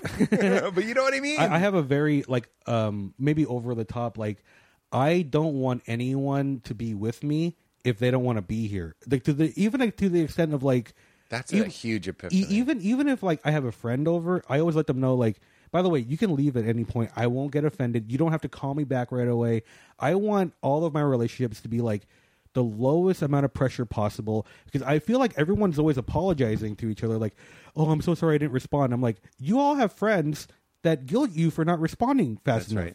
It's like, why would you want Why do you someone- want hostages? Why do you want yeah, exactly. Why do you want right. hostages? And I used to want that because I didn't before the empathy thing. Before, when I was the Urkel guy or whatever, I would just like, I want mine. I want. You'd I rather be a deserve it. terrorist than a lonely person that said, I Yes. don't want hostages. Yeah. So like when I hear this is kind of a funny thing is like, when my female friends will like ask me for advice and go like, is this guy like a fuck boy? He doesn't respond back. I'm like, yeah, maybe, but he's not as menacing as like the guy who's like, why didn't you text me back? I'm like, that guy's a red flag. This other guy, at least he'll leave you alone. He'll like abandon Wow. you. But I think I kind of take it too far where like I go so over the top that people think I don't like them. Like they'll call me on the phone and then I'll be like, oh, what if they regret calling me, but they're too nice to say anything? So I'll be like, by the way, you can go whenever. And they're like, oh, I guess Robin doesn't like me. So I need to funny. be aware of that now. Yeah, you might want to get the balance just right. Yeah, right. Because that's helpful to me too. At a certain point, does it just become a defense to be like, well, clearly you don't want to be here. Like, where does the self-love Yeah. help to the right level? Yeah. By the way, I can leave if you need me to leave, even if you ask me to be here. So funny. Well, I actually got a little distracted when we were talking because my dad just texted me this morning. He goes, "Are you okay? Call your mother." Oh no. And it made me really upset. Oh no, Because- is everything okay? Oh no. are you okay? We could unpack this for 9 hours. But are you okay means there must be something wrong. Right. You don't mean it. Do you really think something's wrong? You really think something's wrong? Because if you really think something's wrong, you'd write, are you okay? Right. Yeah, why? Oh, you just haven't called your mom in a little while. Oh, yeah. You know what I mean? So it's just like, there must be something wrong with you because you didn't call home this Sunday. Oh, God. Even though I just saw them for a week, and maybe that's why I gave old Petey the weekend off. Yeah. But I did forget. It's been 2 weeks now, so he's checking in. And I made a note to call her today. But the reason I'm telling you this is because it sort of applies. The reason I'm sensitive to people that go like, or now that I'm aware that it's a thing, it's what was done to me. You're so Yes. good. Yes. My dad, we were just talking about this new show I'm doing, and he was like, what's the character like? And I was like, it's like a nice guy, a friendly guy, a family guy. And he's like, so the real you. The implication there is that the guy on Crashing wasn't me. Oh, yeah. And I'm like, I wrote it. I hate those little passive The aggressive real you. like it's like Oh, they'll kill you. They make me They'll make me kill way you. angry. Like Oh, yeah. One time I was visiting my parents and my dad, out of nowhere, my dad just goes, "You know, your cousin makes a lot of money." And I was like, dude, like I'm still mad about that. It's been like 3 years. I remember Yeah, the moment. of It's like, course. because I'm not making enough money, right? Why don't you just say you're not making? I'd rather you just tell me you're not making enough money than, your cousin makes a lot of money. Because now, if I yell at you, you can say that I'm crazy. You have this plausible deniability. That's right. I said a fact. You know what? That's what I mean. Yeah. That and the weird, icky, sticky, like saccharine boyfriend that's saying, I love how sweet you are, can just say, I was just complimenting you. Yes. But really, they are these micro moves. And I'm saying I still probably do this to Val, Yeah. just in an even more unconscious way, Yeah. because that's sort of what relationship. I'm sort of doing it with you, like Yeah. rewarding certain things. Yeah. I laugh here. Yeah. I ask questions there. Yeah. Like we're all sort of the products of our environments. I'm And right actually- now, I'm your environment. I'm actually holding up a sign that says "laugh" whenever I tell a joke for Pete. He actually is like, I said, if you don't laugh at this, you're transphobic. I actually wrote it on a sheet of It paper. was hard to read while I was laughing, but I managed. I was like, I'll laugh now and I'll read the threat afterwards. But I'm glad I laughed. I'm glad I laughed. My mom calls me sometimes, and it's so weird. My mom is like, she'll call me, and then she'll try to get off the phone as quickly as possible. And it's like, Mom, why'd you... We talked for 5 minutes yesterday, which is more than... She calls me, hey, how are you? And I tell her all these things about comedy, and she'll go, I'm so happy for you. So, call me back, at some other time. And she'll... Wow. I'm like, are you mad at me? You're the one that called... Why'd you add in this? Now I'm worried if my mom is mad One at of my me. favorite lines is, did you call it a bad time? You're supposed to say, did I call it a bad time? But you called it a bad time. Yeah, right. Like, you don't have time? Which, by the way, is why it's hard for me sometimes to call my mom, because it's an hour. Oh, That's how long we're going to talk. It's hard to carve out an hour. I guess I don't care about family very much. Robin, safe space. This is a learned behavior. I feel like a lot of 90s television shows, sitcoms, and maybe even the 80s had this pro-family propaganda that I hate. I'll rewatch this stuff. Robin, Yeah? you're just in my brain right now. It's like... I yeah. get depressed watching it. Yeah. Because I remember watching Cosby Show, rape, acknowledge. I'm saying, Yeah, right. I just don't want to say it without being like, well, I'm aware. Right. Bad person. Yeah. Horrible guy. And I would watch the Cosby Show before all that, and I'd be so sad. It still makes me sad. Yeah. Val is sensitive. I didn't mean to interrupt. I just want please you to do. know Yeah. that I'm so with you. Keep going. Like there's episodes of The Simpsons. I love The Simpsons. Like we've talked about. It's my Yeah. favorite show. But there's an episode when Lisa is in the future. She's going to get married to this guy. Yeah. And like Homer is being a jerk the entire episode. And then at the end of the episode, it was like, you got to forgive your family. This is with every sitcom I saw. And I'd watch it. I was abused by my family. And I'm like, but they didn't do anything to earn the forgiveness. And so I have this theory that it's like these shows were written by baby boomers who just wanted to take love from people without doing anything to earn it. Like the only way the younger generation will like me is if I make a sitcom about it. Like, oh yeah, it doesn't matter how abusive they were, they're still your family. But to me, I never looked at my blood family as like my family. It's like propaganda, yes, actually. yeah, it's propaganda. I cut out members of my family, and I don't feel bad about it. I refuse to feel bad about it. People try to make me feel bad about it, and they even try to like project, and they go, "You're going to regret it one day." And I'm like, "I'm not. I haven't regretted it for a decade." Like, even I had a therapist, and during one of our last sessions before I graduated from therapy, by the way. I went for like 4 months. My brain's clear. She just like, you don't need it anymore, basically. Wow. So I'm like, so do I need to know anything else before I'm done with therapy, just in case I have any blind spots? Your mommed you. She was like, you can go. Yeah, you okay, can go. bye. Yeah. So I was like, she goes, what about your dad and your sister? Do you want to talk to them again? And I explained to her like why I would be open to it one day, but why it doesn't affect my life anymore, and why I do talk to my mom now, because my mom was sick and she's done a lot to like make up for it, so she earned the forgiveness. And she just goes, okay, that sounds fine. You know, like my therapist didn't do the family propaganda that I was afraid she would do, right? Because she's not a sitcom; she's a doctor, right? You know, and so like, and also like, that's what her business card says. I feel like I'm not a sitcom. It's also like a very straight hetero thing to be like, you got to love your family no matter what. Well, I mean, like a lot of LGBTQ people, like they make their own families after they've been disowned. I didn't get disowned, but I understand the feeling of not being accepted by your family. Why would you want to get the approval of people just because you're blood related to them? That to me is a very arbitrary thing. I didn't choose to be here. You had me. I didn't. Right. If I had it my way, maybe I would have said no. Right. So like I don't know why I'm obligated to you now. So you get to have a kid, and then you get to tell them how to be a person, and then they have to love you no matter what. This is backwards. They should earn your love. So that's why I still watch these old sitcoms and I get mad. But it's the same thing as you're not picking a flower. Yes. You're watering the flower. Yeah. And then the flower loving you isn't like a given. Yeah. But I do think it was like a baby boomer thing. It's like, you're my kid. You have to love me. Yeah. When you're absolutely right. Homer should have said, I'm so sorry. Yeah. Like that scene is omitted. Right. Like, and I think that scene would have devastated any of us. Right. Just being like, if he was like, oh, Lisa, I can't do Homer. I'm so sorry I was embarrassed. And sometimes he does. Yeah. Sometimes he does. Other episodes. I'm so sorry I did that. It's like Jerry Seinfeld. Hey, Homer, the Odyssey, Odysseus. What are the chances? He's going on an Odyssey. His name is Odysseus. Could have seen that coming. If your name is adventurous, you might go on an adventure. I love this. This is a good. It's not bad. This is a good episode. It wasn't bad. Well, you didn't even. Well, we haven't even really gotten to that. I'm assuming all this family stuff is in the is in the transgender of it all. I don't know. I just never felt like they got me. Even before I realized I was a woman, I was just different, and I just like. Actually, sorry, Robin, just to correct, just so you didn't think I was like, well, obviously it's about the transgender. I was like, if you tell me the story of your transition, I bet we would get some of the family stuff in chronological order. Have I not told the story? We haven't about really transition? told it yet, no. Oh my God, my transition But you can keep on where you were. No, I just, it's like so funny. I forget I'm transgender, like most of the time. It's beautiful. In my brain, I'm a white guy. Like it's so funny. It's like you internalize what you watch. I was a big Saved by the Bell fan, and so you're Mark Paul. Yeah, so Zach Morris would talk to the camera. We are siblings. We're related. I know. It's crazy. It's so crazy. We we're hit it off siblings right of away. the same culture and the same things, and this is what we're kind of talking about. Yeah, and he would do the whole time out. I wish I could have done time out. So could Vicky in Small Wonder. Yeah. Yes. I always wanted to be able to freeze.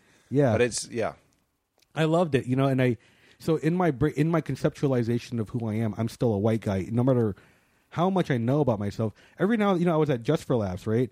And I'm looking to the mirror, getting ready, and it just like it hit me that I'm me, and I'm like, oh, fuck, I forgot I'm transgender. Wow. How crazy is it that someone that looks like me is going to go on stage? Time out. Yeah, time out.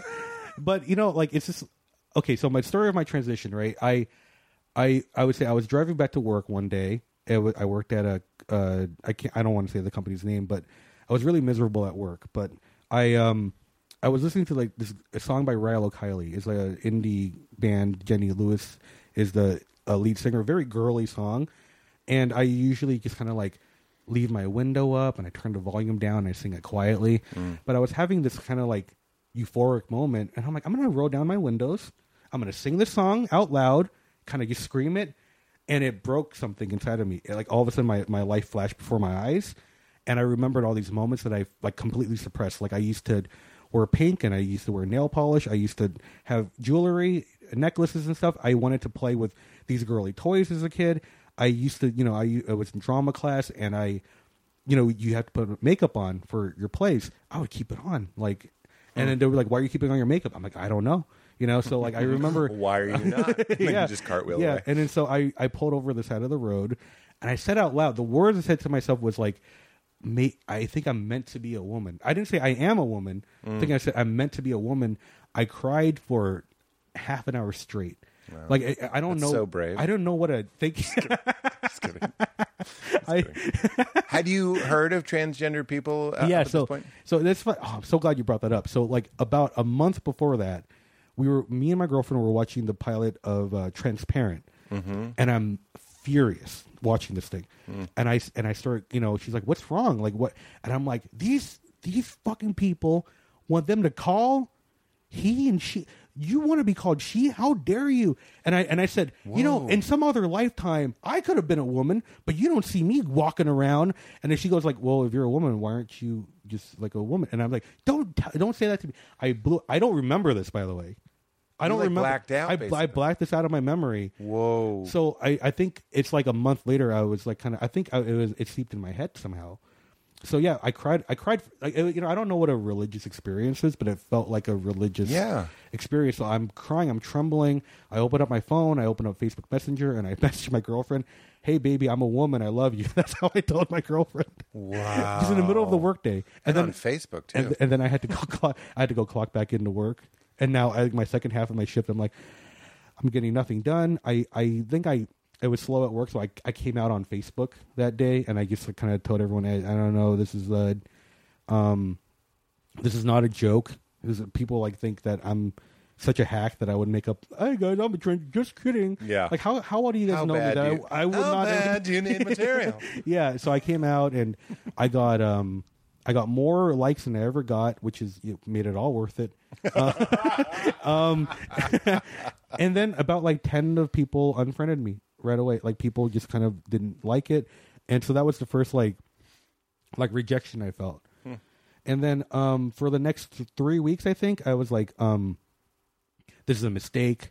I'm not actually trying." I got scared, and then every week my girlfriend would be like, "You want to go to the mall and pick out some clothes?" I'm like, "I refuse. I'm not transgender. I'm just gonna I'm gonna go dark for 6 months and hope that everyone forgot." That's what I was gonna do. Wow. And then so my friend and my girlfriend like, "Let's go to the mall." And then I picked out like a pink blouse and everything, and I looked in the mirror and I was like, I saw myself smiling, and I was like, holy shit! Like I look so happy, and I just thought, my life is over, man. Like my life's not going to be easy because I don't think I can go back to what I was before. And yeah, I remember just like I was able to finally look at people in the eyes after I came out as transgender. So before I came out, I couldn't look at people in the eyes because I was afraid that they would discover something about me, but I didn't know what that thing that they would discover about me even was. Wow, until you discovered it. Until I discovered it. And so like I remember I started dressing up, and then I still worked at this conservative company, and so I would do stand-up comedy where I dress up as a woman and I'd feel all happy, and then I'd wake up and I'd have to go as a guy and I'd be miserable. So I came out as transgender at work, and I was the first employee in my company to come out as transgender. They had to actually find a different company's handbook on how to deal with transgender because my company didn't know how to do it. Wow. So everyone was like in a frenzy. Like they're like, okay, this person is being a headache right now. We gotta, and so like that was people would stare at me at work. They would walk by my cubicle and just like stand there, and they would stare at me angrily for like 10 seconds and then walk away. This happened like 50 times a day. So I go to Human Resources. What? And then they said, "There's nothing against the rules against staring." And I said, "Yeah, but this is like a hostile work environment, So my Human Resources tries to do something about it. Why did you have to find that twist? Yeah. But wouldn't you agree it's a hostile work environment? And she's like, "Oh, right. Yeah. Right. But to her credit, she tried to talk to people higher up than her, and then she came to work one day and she calls me into her office and she's in tears. She's like, "I'm sorry, I can't help you. They won't let me." Oh, wow. And so I walked out one day. I walked out. I didn't. You quit? I didn't even quit.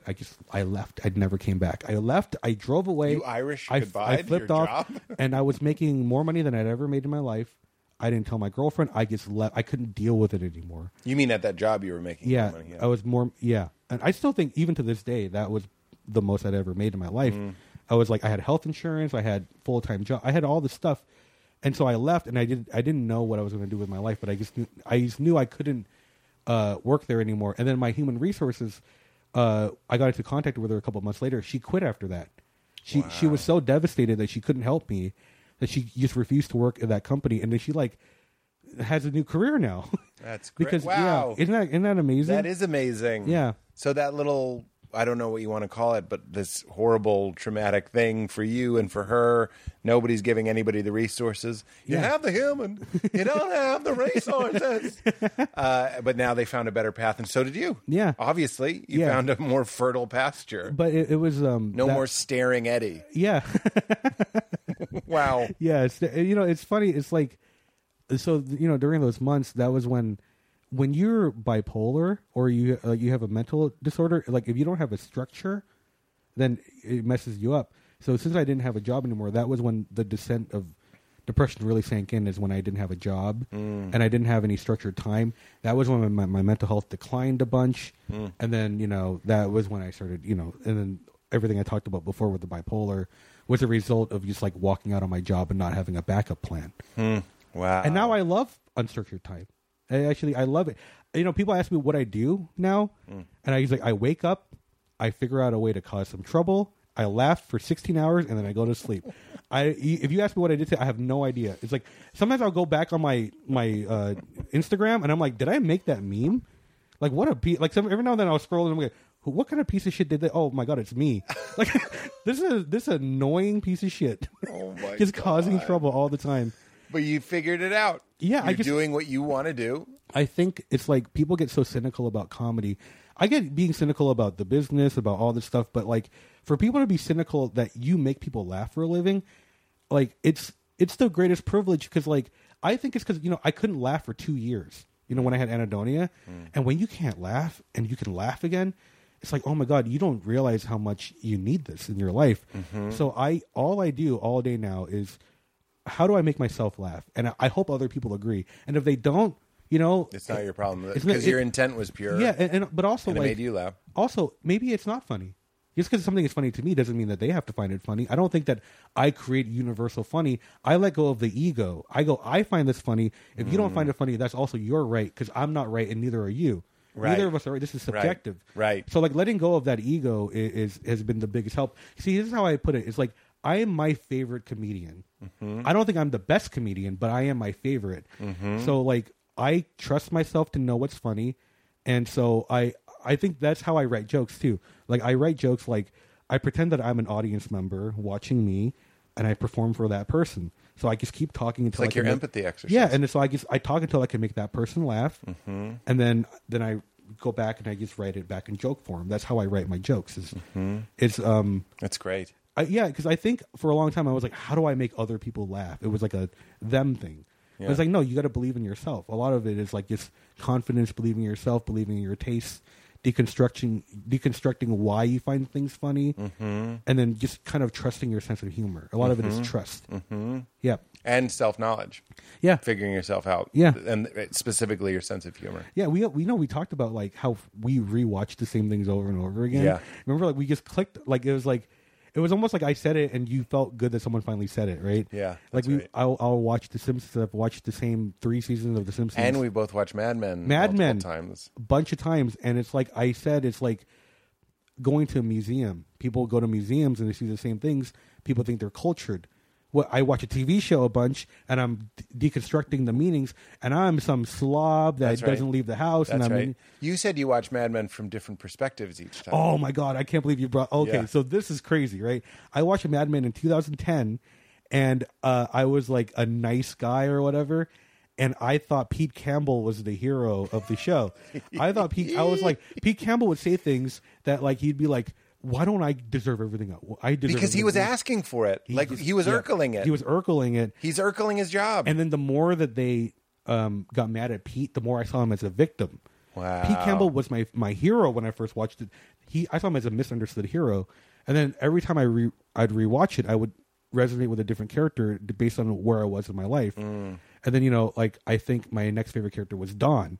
And I'm like, oh, Don is like and then you realize, oh, Don's a jerk too. And you keep going, oh, I'm Peggy now. I think I'm Peggy. Right. And I think at the end, I was like, I think I'm more Joan. I think I'm more Joan because to If me, you could pick some, although Joan has that horrible late season yes, she does. sexual arrangement. Yeah, but the thing that I love about Joan is that she's not trying to be one of the guys. She knows she's a woman and she knows how to be a woman who's That's right. kicking ass. That's right. Or Peggy is like, I'm going to dominate men by being one of the guys and being better than them. That's right. And so I think that I don't think either of them are right or wrong. I think that based on where I am in my life, I relate to a different person. That show's actually a lot about gender, I think, because Pete Campbell, when he gets married, he's talking to Peggy and he has that monologue, which is the monologue that I think the whole show is about. Oh my He's God. cutting the meat off the deer and wiping the blood on his... He just wants to be a man. Yes, I remember And this. I mean that in a very classic way. A man. Yeah. Like in the way it was understood at that time. Yeah. And it's the same thing with he returns the chip and dip and gets a rifle. Which, by the way, is... rifles are always going to be phallic symbols of power. Yeah. Which is my whole theory on the movie, A Christmas Story.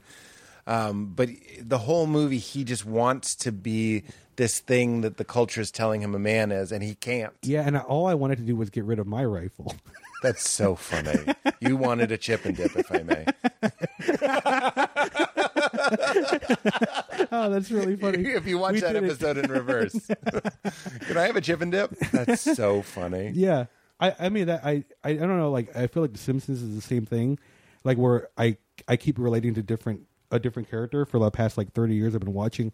When I was a kid, I loved Bart because it's skateboard, he's a troublemaker, and then I get a little older, and then Homer's my favorite character, and then because he's the funniest one, and then Lisa, and in college, Lisa became my favorite character, Right? Because she's the liberal and she's like whatever. When I watch now, I'm really into Lisa. Yeah. But now this is completely new. Like the past like 2 or 3 months, Bart is now my favorite character again because I'm a troll, and so now I recognize he's what a Bart rascal. does. So I realize a lot of things watching back. It's like Bart and Lisa, they seem opposites, right? One gets F's, one gets A's, but like they're both the same because they're both against the system. Wow. But see, so whenever they are against each other, it makes sense. But when they team up, it makes sense. There's a great scene that really like illuminates this. Like Lisa gives like an anti-American speech, and people boo her. Bart is cheering. He doesn't care about America. He just likes that Lisa is going against the system. Yeah, that's right. And so I think there was a scene, Wow. there was a scene that made me realize how funny Bart was, and I never clicked with me. Homer is doing a Mr. Plow commercial. That name And again. This is like, yeah, and this is like their entire life savings or something. And during the commercial, which only has like one take, Bart says something like, "Hey, Mr. Plow, did you get like a permit for all this stuff?" And he goes, "Shut up, boy." And the idea that Bart would just sacrifice his entire family for a laugh, that is Did you get a permit for all this? it's like that is unfathomably funny to me. Yes. Because that I feel like that's who I am now. And he's also sacrificing the father-son traditional relationship. You know what I mean? Yeah. Like it's not leave it to Beaver. He's but- going, did you yeah. get a permit for this? But he's also just like Bart finds the humor in life. Yes. He saw it early on that it's all bullshit. Right. And right. And Lisa is someone that like believed in it and then is slowly realizing that it's bullshit. Right. But she's more educated in that. And I love that they're both rebels in different ways. That's really, really interesting. Yeah. I obviously I'll bring this up. I wrote an episode. I wrote 2 episodes of The Simpsons, and I chose Lisa. I made them. You Lisa wrote 2 episodes of The Simpsons? Yeah. I didn't know that. Yeah, it's called War and Priests. Part Oh, my 1 God. and 2, the most recent season. But like, wow. it's very. There's even a Mr. Bergstrom reference in it because I love the Mr. Bergstrom. Oh my episode. God! Oh yeah, it was the note, right? Yeah. I watched that episode like last year, like pretty recently. Oh my God, You are Lisa Simpson. Yeah, I Yeah. was in tears. Oh, it's beautiful. There was that scene where like Homer acts like a baboon to Lisa. There was a line he says to Lisa, something like that people like him are going to serve people like her one day or something. It was this self-awareness that Homer had that Lisa is going to be something great. Yeah. And that he is not. Yeah. And that made me cry so much. And then like Lisa called him a baboon earlier, and then so Yeah. he starts acting like a baboon, and she's Yeah. giggling. Yeah. Dude, that scene, like I was like, this is the greatest television that I've Yeah. ever seen. You know? I agree. A lot of dad stuff going on there too. Yeah. A lot, but not in the baby boomer Yeah, no. like way. Yeah, I think Not that was in- earned. I think it was earned. It was that like he- an earned. Yeah, because he asked for forgiveness, and he. But we both have a Bart and a Lisa. Like I was a Bart towards my dad, wanting to kind of tear it down, but also kind of being afraid of my dad. Yeah. But also wanting to be a Lisa to achieve my way into my dad or Yeah, my mom. that's true. Like I had both going on for sure. I think I was like too much of a Lisa when I first came out as transgender, and I was writing feminist blogs. You know, like Hilarious. you know what's funny is a lot of comedians are afraid that like an old tweet will come up and they'll be like, "Oh, I was racist and I got to apologize," you know, and I'm not like that anymore. I'm worried about a reverse cancellation where people will find my old feminist blogs and be like, "You think you're a roast battler? Did you, Robin? Did you write an article that says that 4 reasons that penis size shaming is wrong for feminism?" And then there's a line. Did you say that it's wrong to penis shame Hitler? Did you write this in an article? And I'm like, look, I was young. I needed the money. I swear to God, I'm edgy. I do roast battle. Could you guys see, like, like it's a reverse cancellation? That is real. You have to do that as a bit. That's really, really And funny. it's funny. I wrote this. I actually did write an article like penis size shaming is anti-feminist, and the stock photo they use is this poor dude. It's for something else. He has his hands on his head and he looks sad. I'm like, that poor guy. That poor guy. Yeah. Thinks he's Yeah. sad about his small penis. That's really intense. Really funny too. But we do. Speaking of Don Draper, when John Hamm had his pee-pee outlined in his pants, remember? What was that? You didn't see that? He was just walking, and you could see the outline of his. Oh my God, of no, I his didn't see that. ding-dong. Let me And- look it up right now. I'll be right back. It's just so funny how dick size is. It's an interesting subject to me, is all I'm saying. Yeah. When someone who's winning, John Hamm, seems to have a big ding dong. Yeah. We love it. Yeah. We go, I knew he was the right leader for our tribe. Look at that dong. And what is a big ding dong other than I've never done this as a bit, but like most of hip hop is like, I like it raw, I love to fuck, I'm gonna fuck everybody. It's basically just an aggressive gene. It's saying like, see me, I'm so big, there's gonna be more of me. Yeah. And when there's winners, we want them with big old ding dongs. Yeah. I'm not saying really, but like because we want to go like, not only is he a winning gene, he's going to replicate. Like we're just cells under a microscope. Have It's you ever true. thought about that? Yeah. Like No, I we're have. just we are cells under a microscope, Yeah. and the big winning ones that have the most energy, money, talent, whatever the energy might be, whatever the food might be in our system, they have Yeah. the most of it. And we're like, well, I hope they make more of them because look at all the good they're doing. You know what's really funny? There's like this insult that people do. They're like, "Oh, these guys with big trucks who are bullies, they probably got small dicks." Like that's like the Right. It's like actually, I think that they probably have big dicks, and that's why they're so confident that they could be assholes. That's right. If you have a small dick, That's why you call him a dick because I have a dick. Like this if guy- he's a big dick, he's got a big dick. Yeah, I do a joke where I say I have a small dick, and I used to be so ashamed of it as Robert, but now I'm hoping if I get the surgery, I'm hoping it'll cost less. That's so funny. It's a half off discount. It's a real so hack a funny. dick joke. I do all There's nothing these. wrong with it. You can do a good hack joke. No, but you get it, hack dick joke. Oh shit, Robin, I'm so embarrassed. How good is that joke though? It's- It's a hack a dick joke. It never gets the laugh that It's I a wanted hack a to. dick joke. Hack dick joke. I love it, and I need it. And I'm a chick with dick jokes. Is that okay to say on the podcast? oh my god, Should I do a whole transgender stand up comedy show called Chicks with Dick Jokes?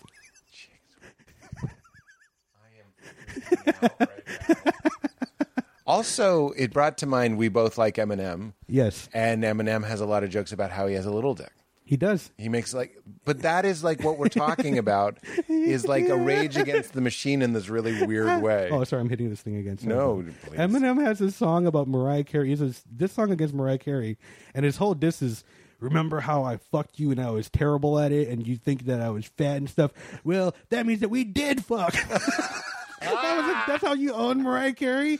It's like, you said I was bad at sex, which means that we did have sex. Like that is so funny to me. Well, when you watch him in interviews, you see the vulnerable, like kind of wounded. Yeah. And I'm wounded. I'm Yeah. not saying wounded is a bad thing. I'm saying it's where talent often comes from. Yeah. You see sort of like an awkward. Yeah. Maybe. I don't know if he's spectrum. I think he's autistic. That's what I was going to say. I'm Something- autistic, and I think that I think he has it. If you watch him on 60 Minutes, you're going, or Jimmy Kimmel, or any of those ones where someone's Yeah. talking to him, you're like, of course. Yeah. I mean, he's so brain specific talent. I wouldn't be surprised. The thing is I feel like his first few albums were like a cry for help, obviously, and we all thought it was awesome. Like he was like, basically, I want to quit.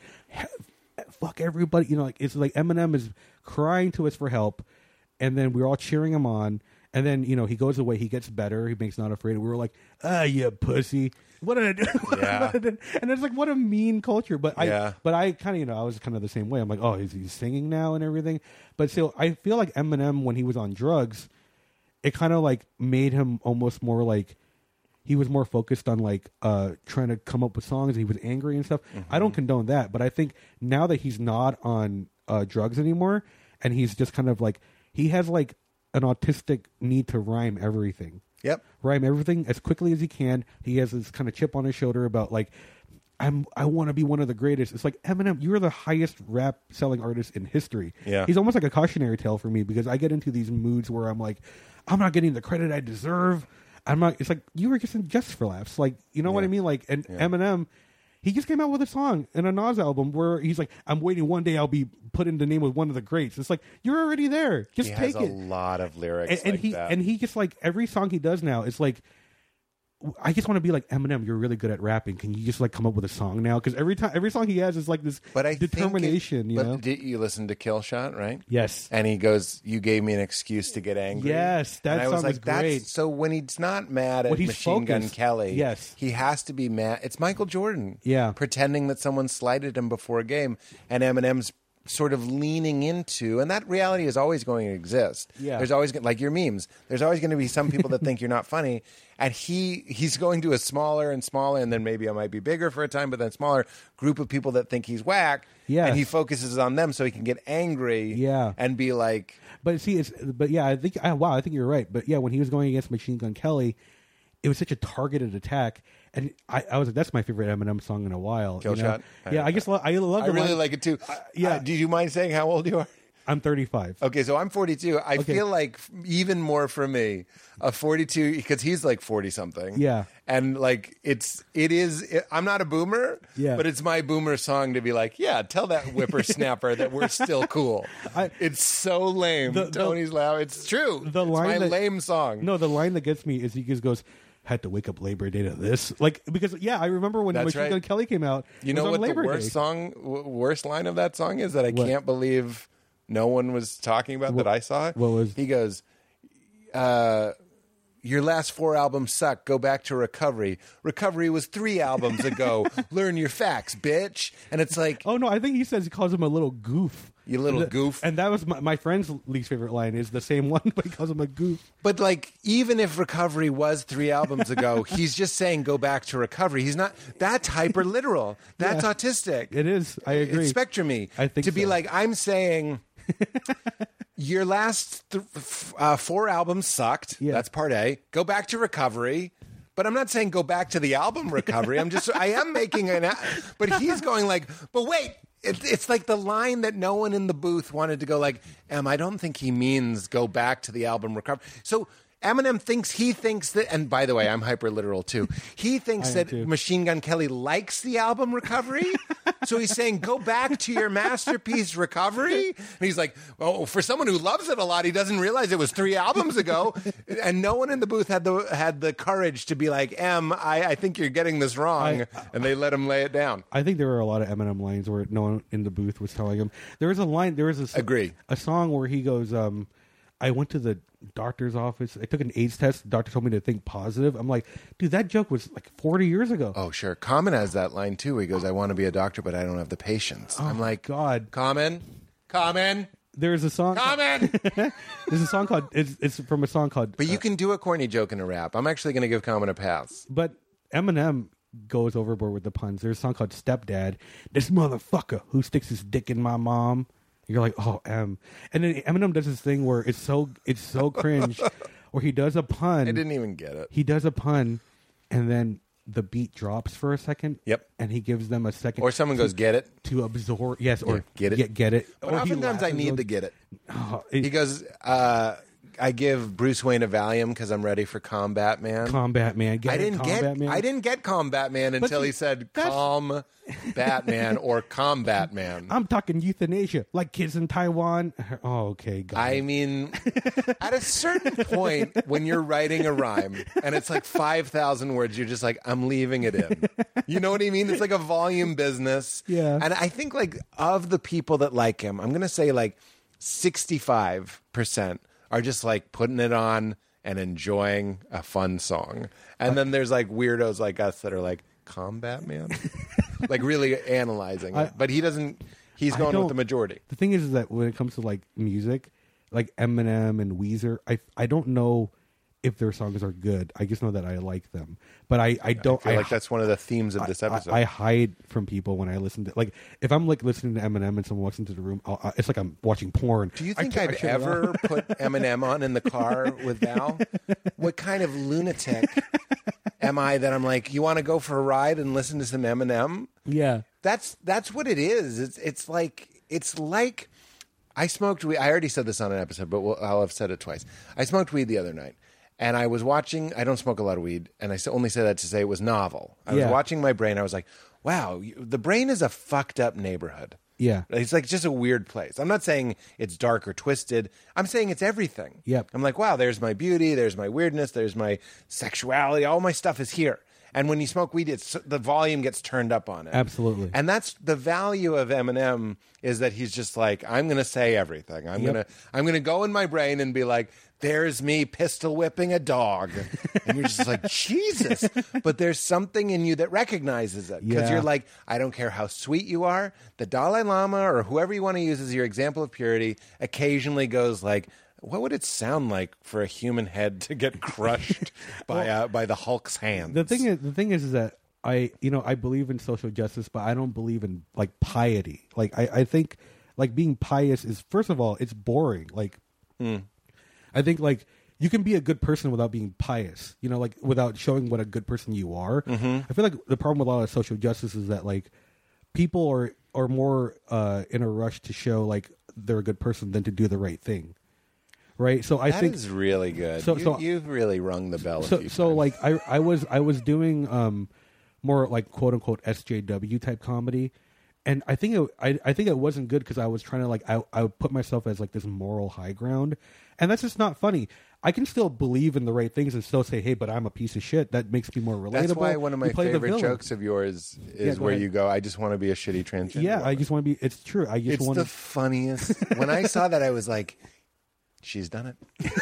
Like that's it. That's the angle. The thing is that I just want to be a shitty person. I also wanted to be like somebody that, like, if I were a closeted trans person, what would I want to hear? See that? What would I need to hear?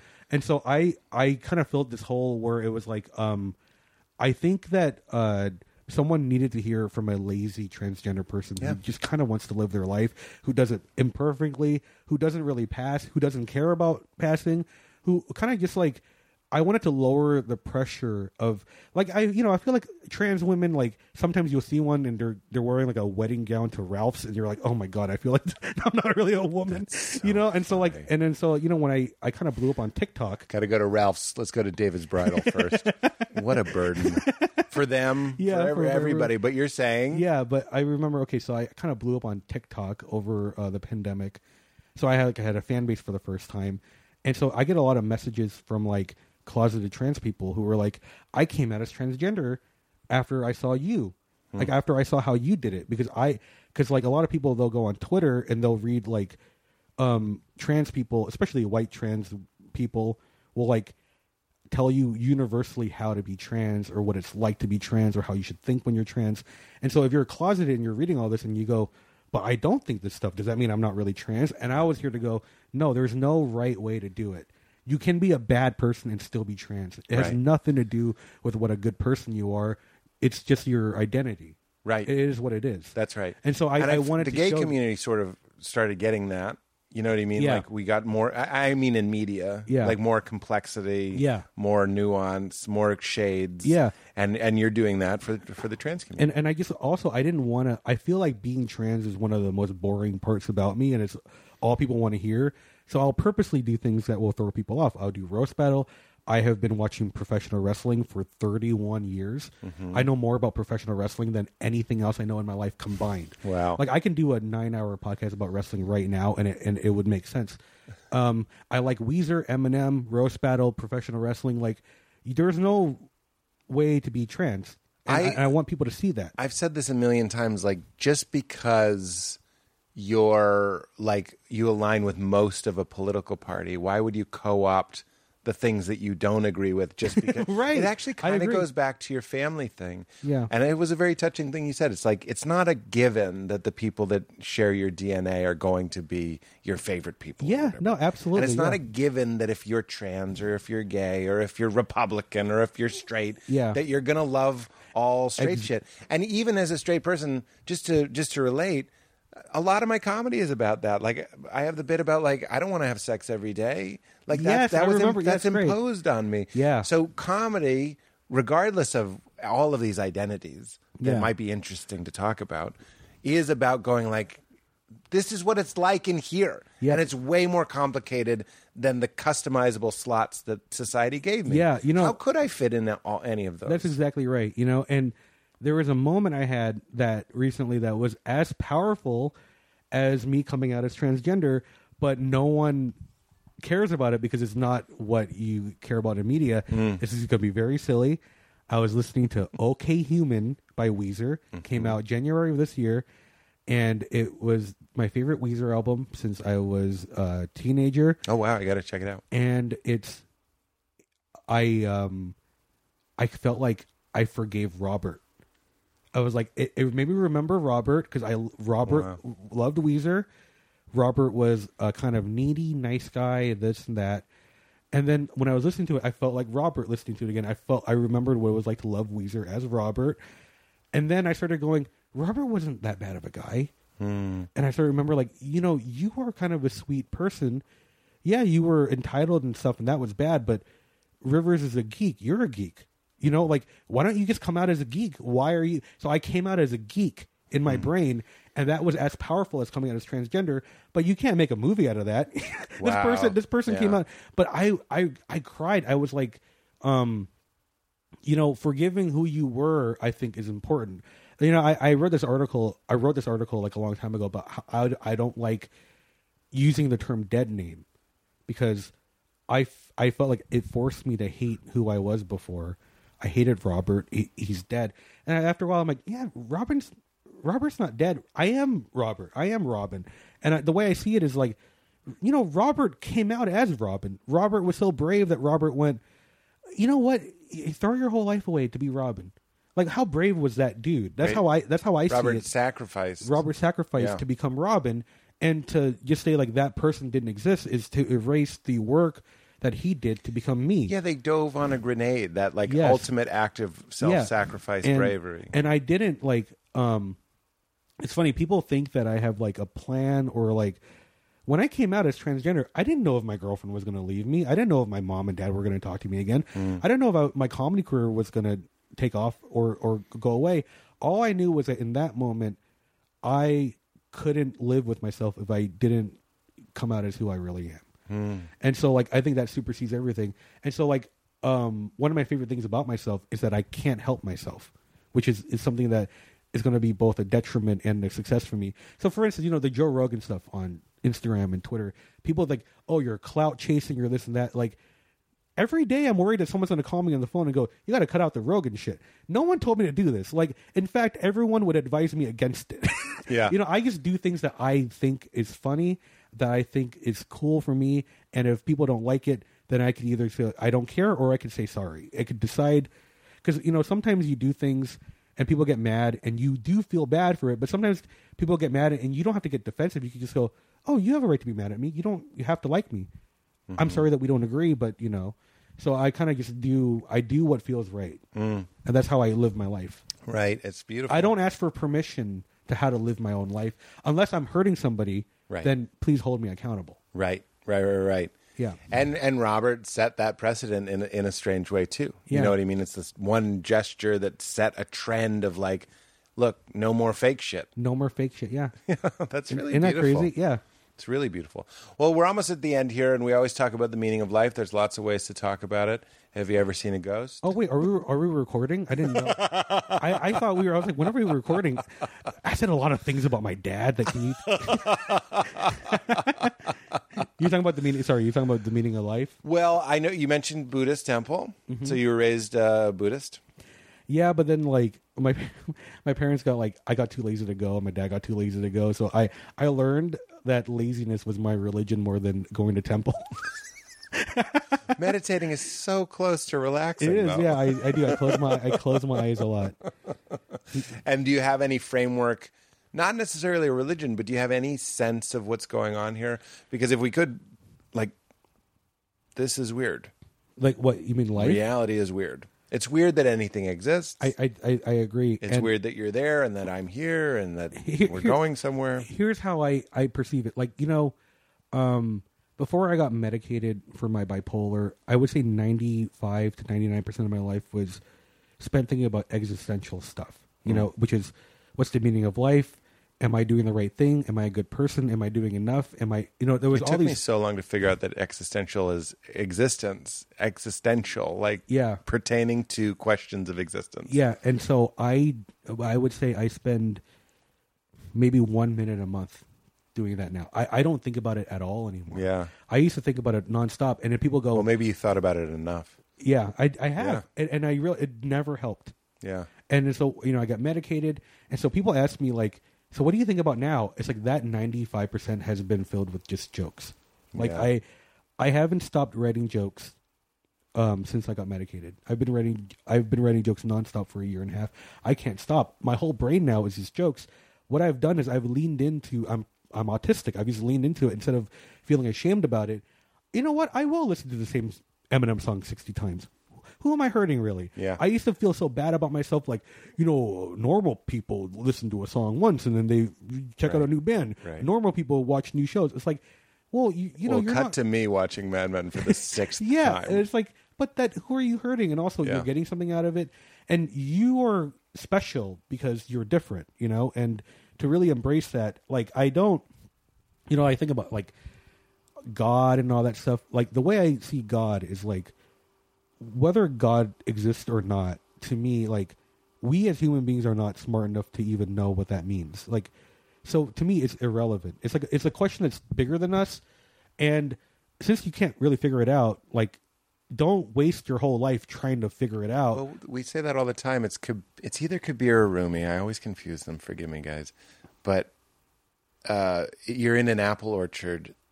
Don't waste time wondering who planted the orchard. Just eat some apples. That's a heavy paraphrase. That's great. No, I love that. That's great. And that's how I feel. Like, it's like people are so hard on themselves, and it's like, you know what? Life is going to suck no matter what. So you should just be nice to yourself. Very Buddhist. Like, it's like, because like people think that I think life incredibly Buddhist. People think that I think life is great.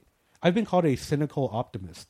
It is kind of like what I can tell you in detail for an hour right now why life sucks, why capitalism sucks, why society sucks, and I 100% believe all those things.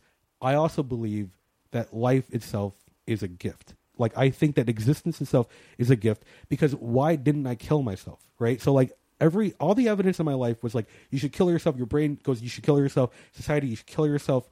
And I didn't. And why didn't I kill that kind of like drove me crazy for so long. I had this I have this optimism that I tried to kill, and I couldn't kill it, and it drove me crazy, and I hated myself for it. And now I realize that that's the thing that kept me alive.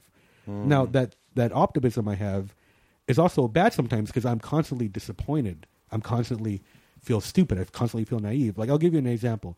When the pandemic first started, it was the Friday of, and my girlfriend and I were walking downtown. Everything is shut down. There's no cars.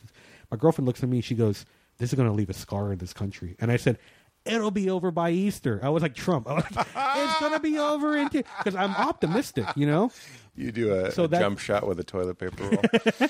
But yeah, so I think it's like that optimism I love and I hate it, but I'm glad I have it because it kept me alive. And Val said this to me yesterday. We go through long periods where we go, no deep thoughts. We just take breaks. Yeah. But every once in a while we'll talk about, well, most of the time we talk about deep things, and she was talking about how fear is love too, because fear is just trying to keep you alive. Yeah, it's true. Similar to it's like, don't do that. Something will get you. Yeah. What's going to happen? It's like when you just listen to the pitch of the voice in your head, it's just scary and jarring. But what's behind anxiety and what's behind fear is like, let's keep this thing safe. I really want to talk about fear for a second. I don't know if we're running out, because this is what people ask me, like, I post so much absurd shit. I post so many things that like might get me in trouble, and I've been asked like, how are you not afraid to do that? I'm like, are you kidding me? I am afraid. All I am is afraid. I'm afraid all the time, and all I did was I stopped trying to find a cure for fear, and I just started learning how to cope with it. And what I really did was I stopped being afraid of feeling fear. That's it. And so once you stop being afraid of feeling fear, and you just realize that fear is a thing that you feel sometimes, and then you can just kind of turn it into excitement, or you can like let the fear go. I'm really afraid right now, so my body's going to shut down. I'm going to want to barf. I'm going to want to be whatever. So just let your body do that. Don't judge it. Yeah. You know what? You will survive this fear. And so I think it's like knowing that you will be okay whether or not you're scared, and that the worst thing that can happen, you'll still be okay after that. That's right. And if the thing that happens is you die, well, then you're dead and you don't have to experience the pain anymore. So in another sense, you're okay. And so like whatever you do to, like, worrying to me is like, it's called magical thinking. It's like a superstition where if I stop worrying, everything bad will happen. Can I say, like, Just for Laughs is an example of this, You right? think you ward it off by thinking obsessively about it. Yeah. Just for Laughs was the first time in my life where I was nervous because I knew I was going to do well. Every other time in my life, I'm like, I'm going to bomb. I knew I was going to do well, and I'm like, you're going to do well, and then your life is going to change drastically because of it, and it's going to be really scary. So, like, my first thought was like, you self-sabotage this thing. You got to, like, this is going to be too much. But I knew I was going to do well, and then I did do well. So it wasn't like this. It proves that, like, staying insecure as, like, a safety net doesn't actually work. That's right. You can be confident. You can accept love. Nothing bad will happen. You will just feel really icky for a while. You'll feel gross. You'll feel afraid. You'll feel like, I don't deserve this and whatever. Just let yourself feel those things. It doesn't mean they're true, and then just move on, and just kind of move on. Fear is part of it. I just wrote that down last night. I was like, fear is part of it. Like you said, taking mushrooms. You know how when you take mushrooms, you're like, boy, it would be great to not be afraid. And then whenever I'm on mushrooms, I'm like, fear is sort of the kindling that lights the fire that makes the fun. Yes. Like if you weren't a little afraid of the experience, you wouldn't have a good time. And that's true of life. I think that fear and excitement are, like, I've heard they're like in the same family. Yeah. It's just the way you perceive them. Well, excitement is fear with breath. Fear is excitement without breath. Yeah, you know, just from Existential King. Just for Laughs, I remember I was so snappy when I got in. And it's because I was afraid of feeling excited about it. So I was trying to talk my way out of it, and I started getting like, I don't want to do this because whatever. Yeah. And then someone was like, you're just nervous. Didn't you almost not go or something? Like you just for a second you thought about not going? In my brain, I'm like, what if I cancel and then I'll be like the hero that didn't go or something? Yeah. You know, like just in my brain. Yeah. And then someone had to be like, you're just nervous. I'm like, I'm not nervous. How dare you say I'm nervous? Yeah. They're like, you're nervous because it might go well. And I'm like, and then I was like, okay, you know what? I'm just nervous and afraid. Then since I let myself feel that thing, then I was able to be excited about it and like let myself get excited. It's really scary to let yourself be excited about something because you're afraid you'll feel stupid if it goes wrong. But then, you know, I learned over time, like, well, if you're not excited, then you didn't get to enjoy it at all. So, like, what did that really get you anyway? Yeah, that's great. You'll still be disappointed if you think that it's going to go. If you think it's going to go bad, and then it does go bad, you're not going to be like, "Well, I knew that was going to happen." You're still going to be bummed out. Yeah, that's right. So just let yourself. That's right. You let yourself feel stupid. Who cares? That's right. Just live your life. That's what Jed Apatow, when we were working together, he would say that I'd be like excited about the second season getting picked up, but it hadn't been picked up. Yeah. He was like, "Be excited." Because even if it isn't, at least you got to be excited. At least you got. That's how I'm living my life now. Yeah, that's clear. And by the way, this is the last 3 weeks have been like. This is the greatest 3 weeks of my entire life. This podcast, it's like, and it is the climax was this podcast. I thought this podcast was the 3 weeks. Yeah, it was like it's been like. It's funny because I'm not surprised that it happened. But I'm surprised at how it feels, you know, because I think like I learned at the Wellness Center, you're always going to be surprised at how something feels, because until you feel it, you're not going to know what it feels like. And that blew my mind, because you always try to prepare yourself for how it's going to feel. So people ask me, like, are you surprised? It's like, well, I mean, part of me always knew I was going to make it, because if I didn't know that, I would have quit. And I always want to tell my friends, it's like, you're afraid that you know you're good enough for this. You're afraid to accept it. Yeah. And I get it. You got to get over that hurdle, you know? Nelson Mandela, I believe, our greatest fear is not that we are inadequate. Our greatest fear is that we're powerful beyond measure. That's me. I got goosebumps. I stole it from him, actually. Yeah. I'm actually going to steal that quote and say that it's mine. Yeah. No, that's hilarious. And I actually believe I did some deep Googling on that quote once, that he didn't write that, but I'm not positive. Robin about it. Trent wrote it. I actually just changed it this morning. Ma'am. Killing it. And I waited for my Nelson Mandela. Oh, my shit. Nell Daughter Mandela. Nell Daughter Mandela. Is that the name of the podcast episode? People are going to listen and go like, when are they going to say this Nelson Mandela line? Nell's daughter. Nell Daughter. I'm sorry. Please respect. Nelson would be stupid. Respect the riff. The riff. Well, this was awesome. I love it. Really fun, yeah. I went off coffee today for the first time. I'm just trying to take a couple days off. Thanks for experimenting that, like, with on me as your your episode. first I know, hilarious. But I've been so with you and loving it. So please don't think that was. No, I'm kidding. And if I was really not with you, I would have gone and had one. But I'm like, it's starting to feel weird in my head. So let's wrap. Yeah, let's wrap. Yeah, because I'd go crazy too. Well, one more question. And you were wonderful. What do you got? What do you got? What do you mean? What do I got? Went, Oh, you said one more question. I was going to say I haven't gotten to surgery yet. I was going to say, oh my God, you devil. You devil. I still have it. Oh my God. That was the line I was going to do. What's your one? The day this episode comes out, hashtag I still have it. Trends. Why is that trending?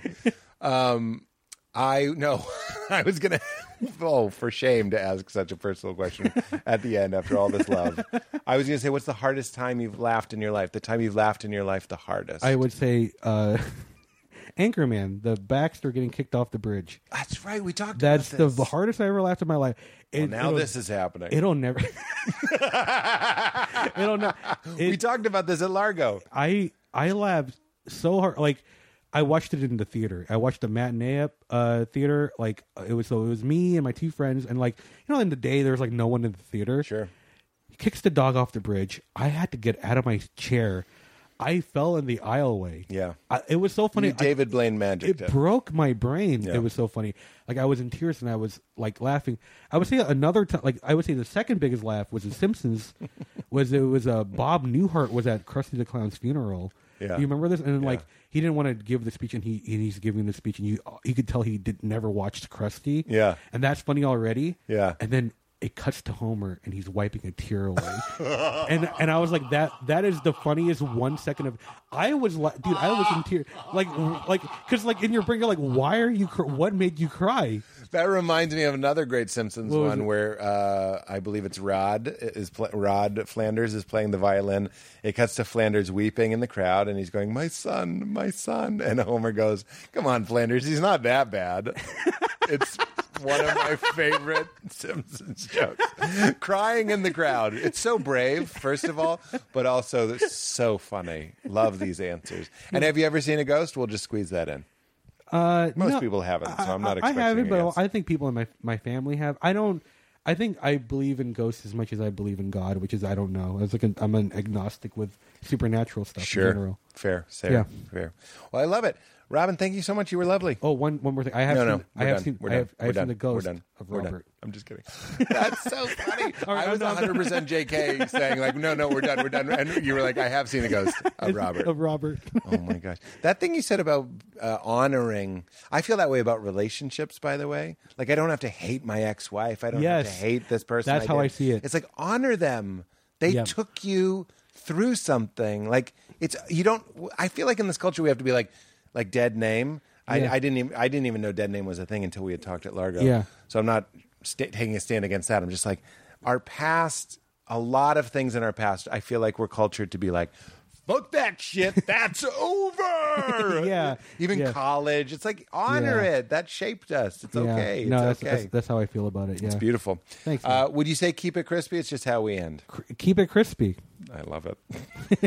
I'm so crispy. My ice game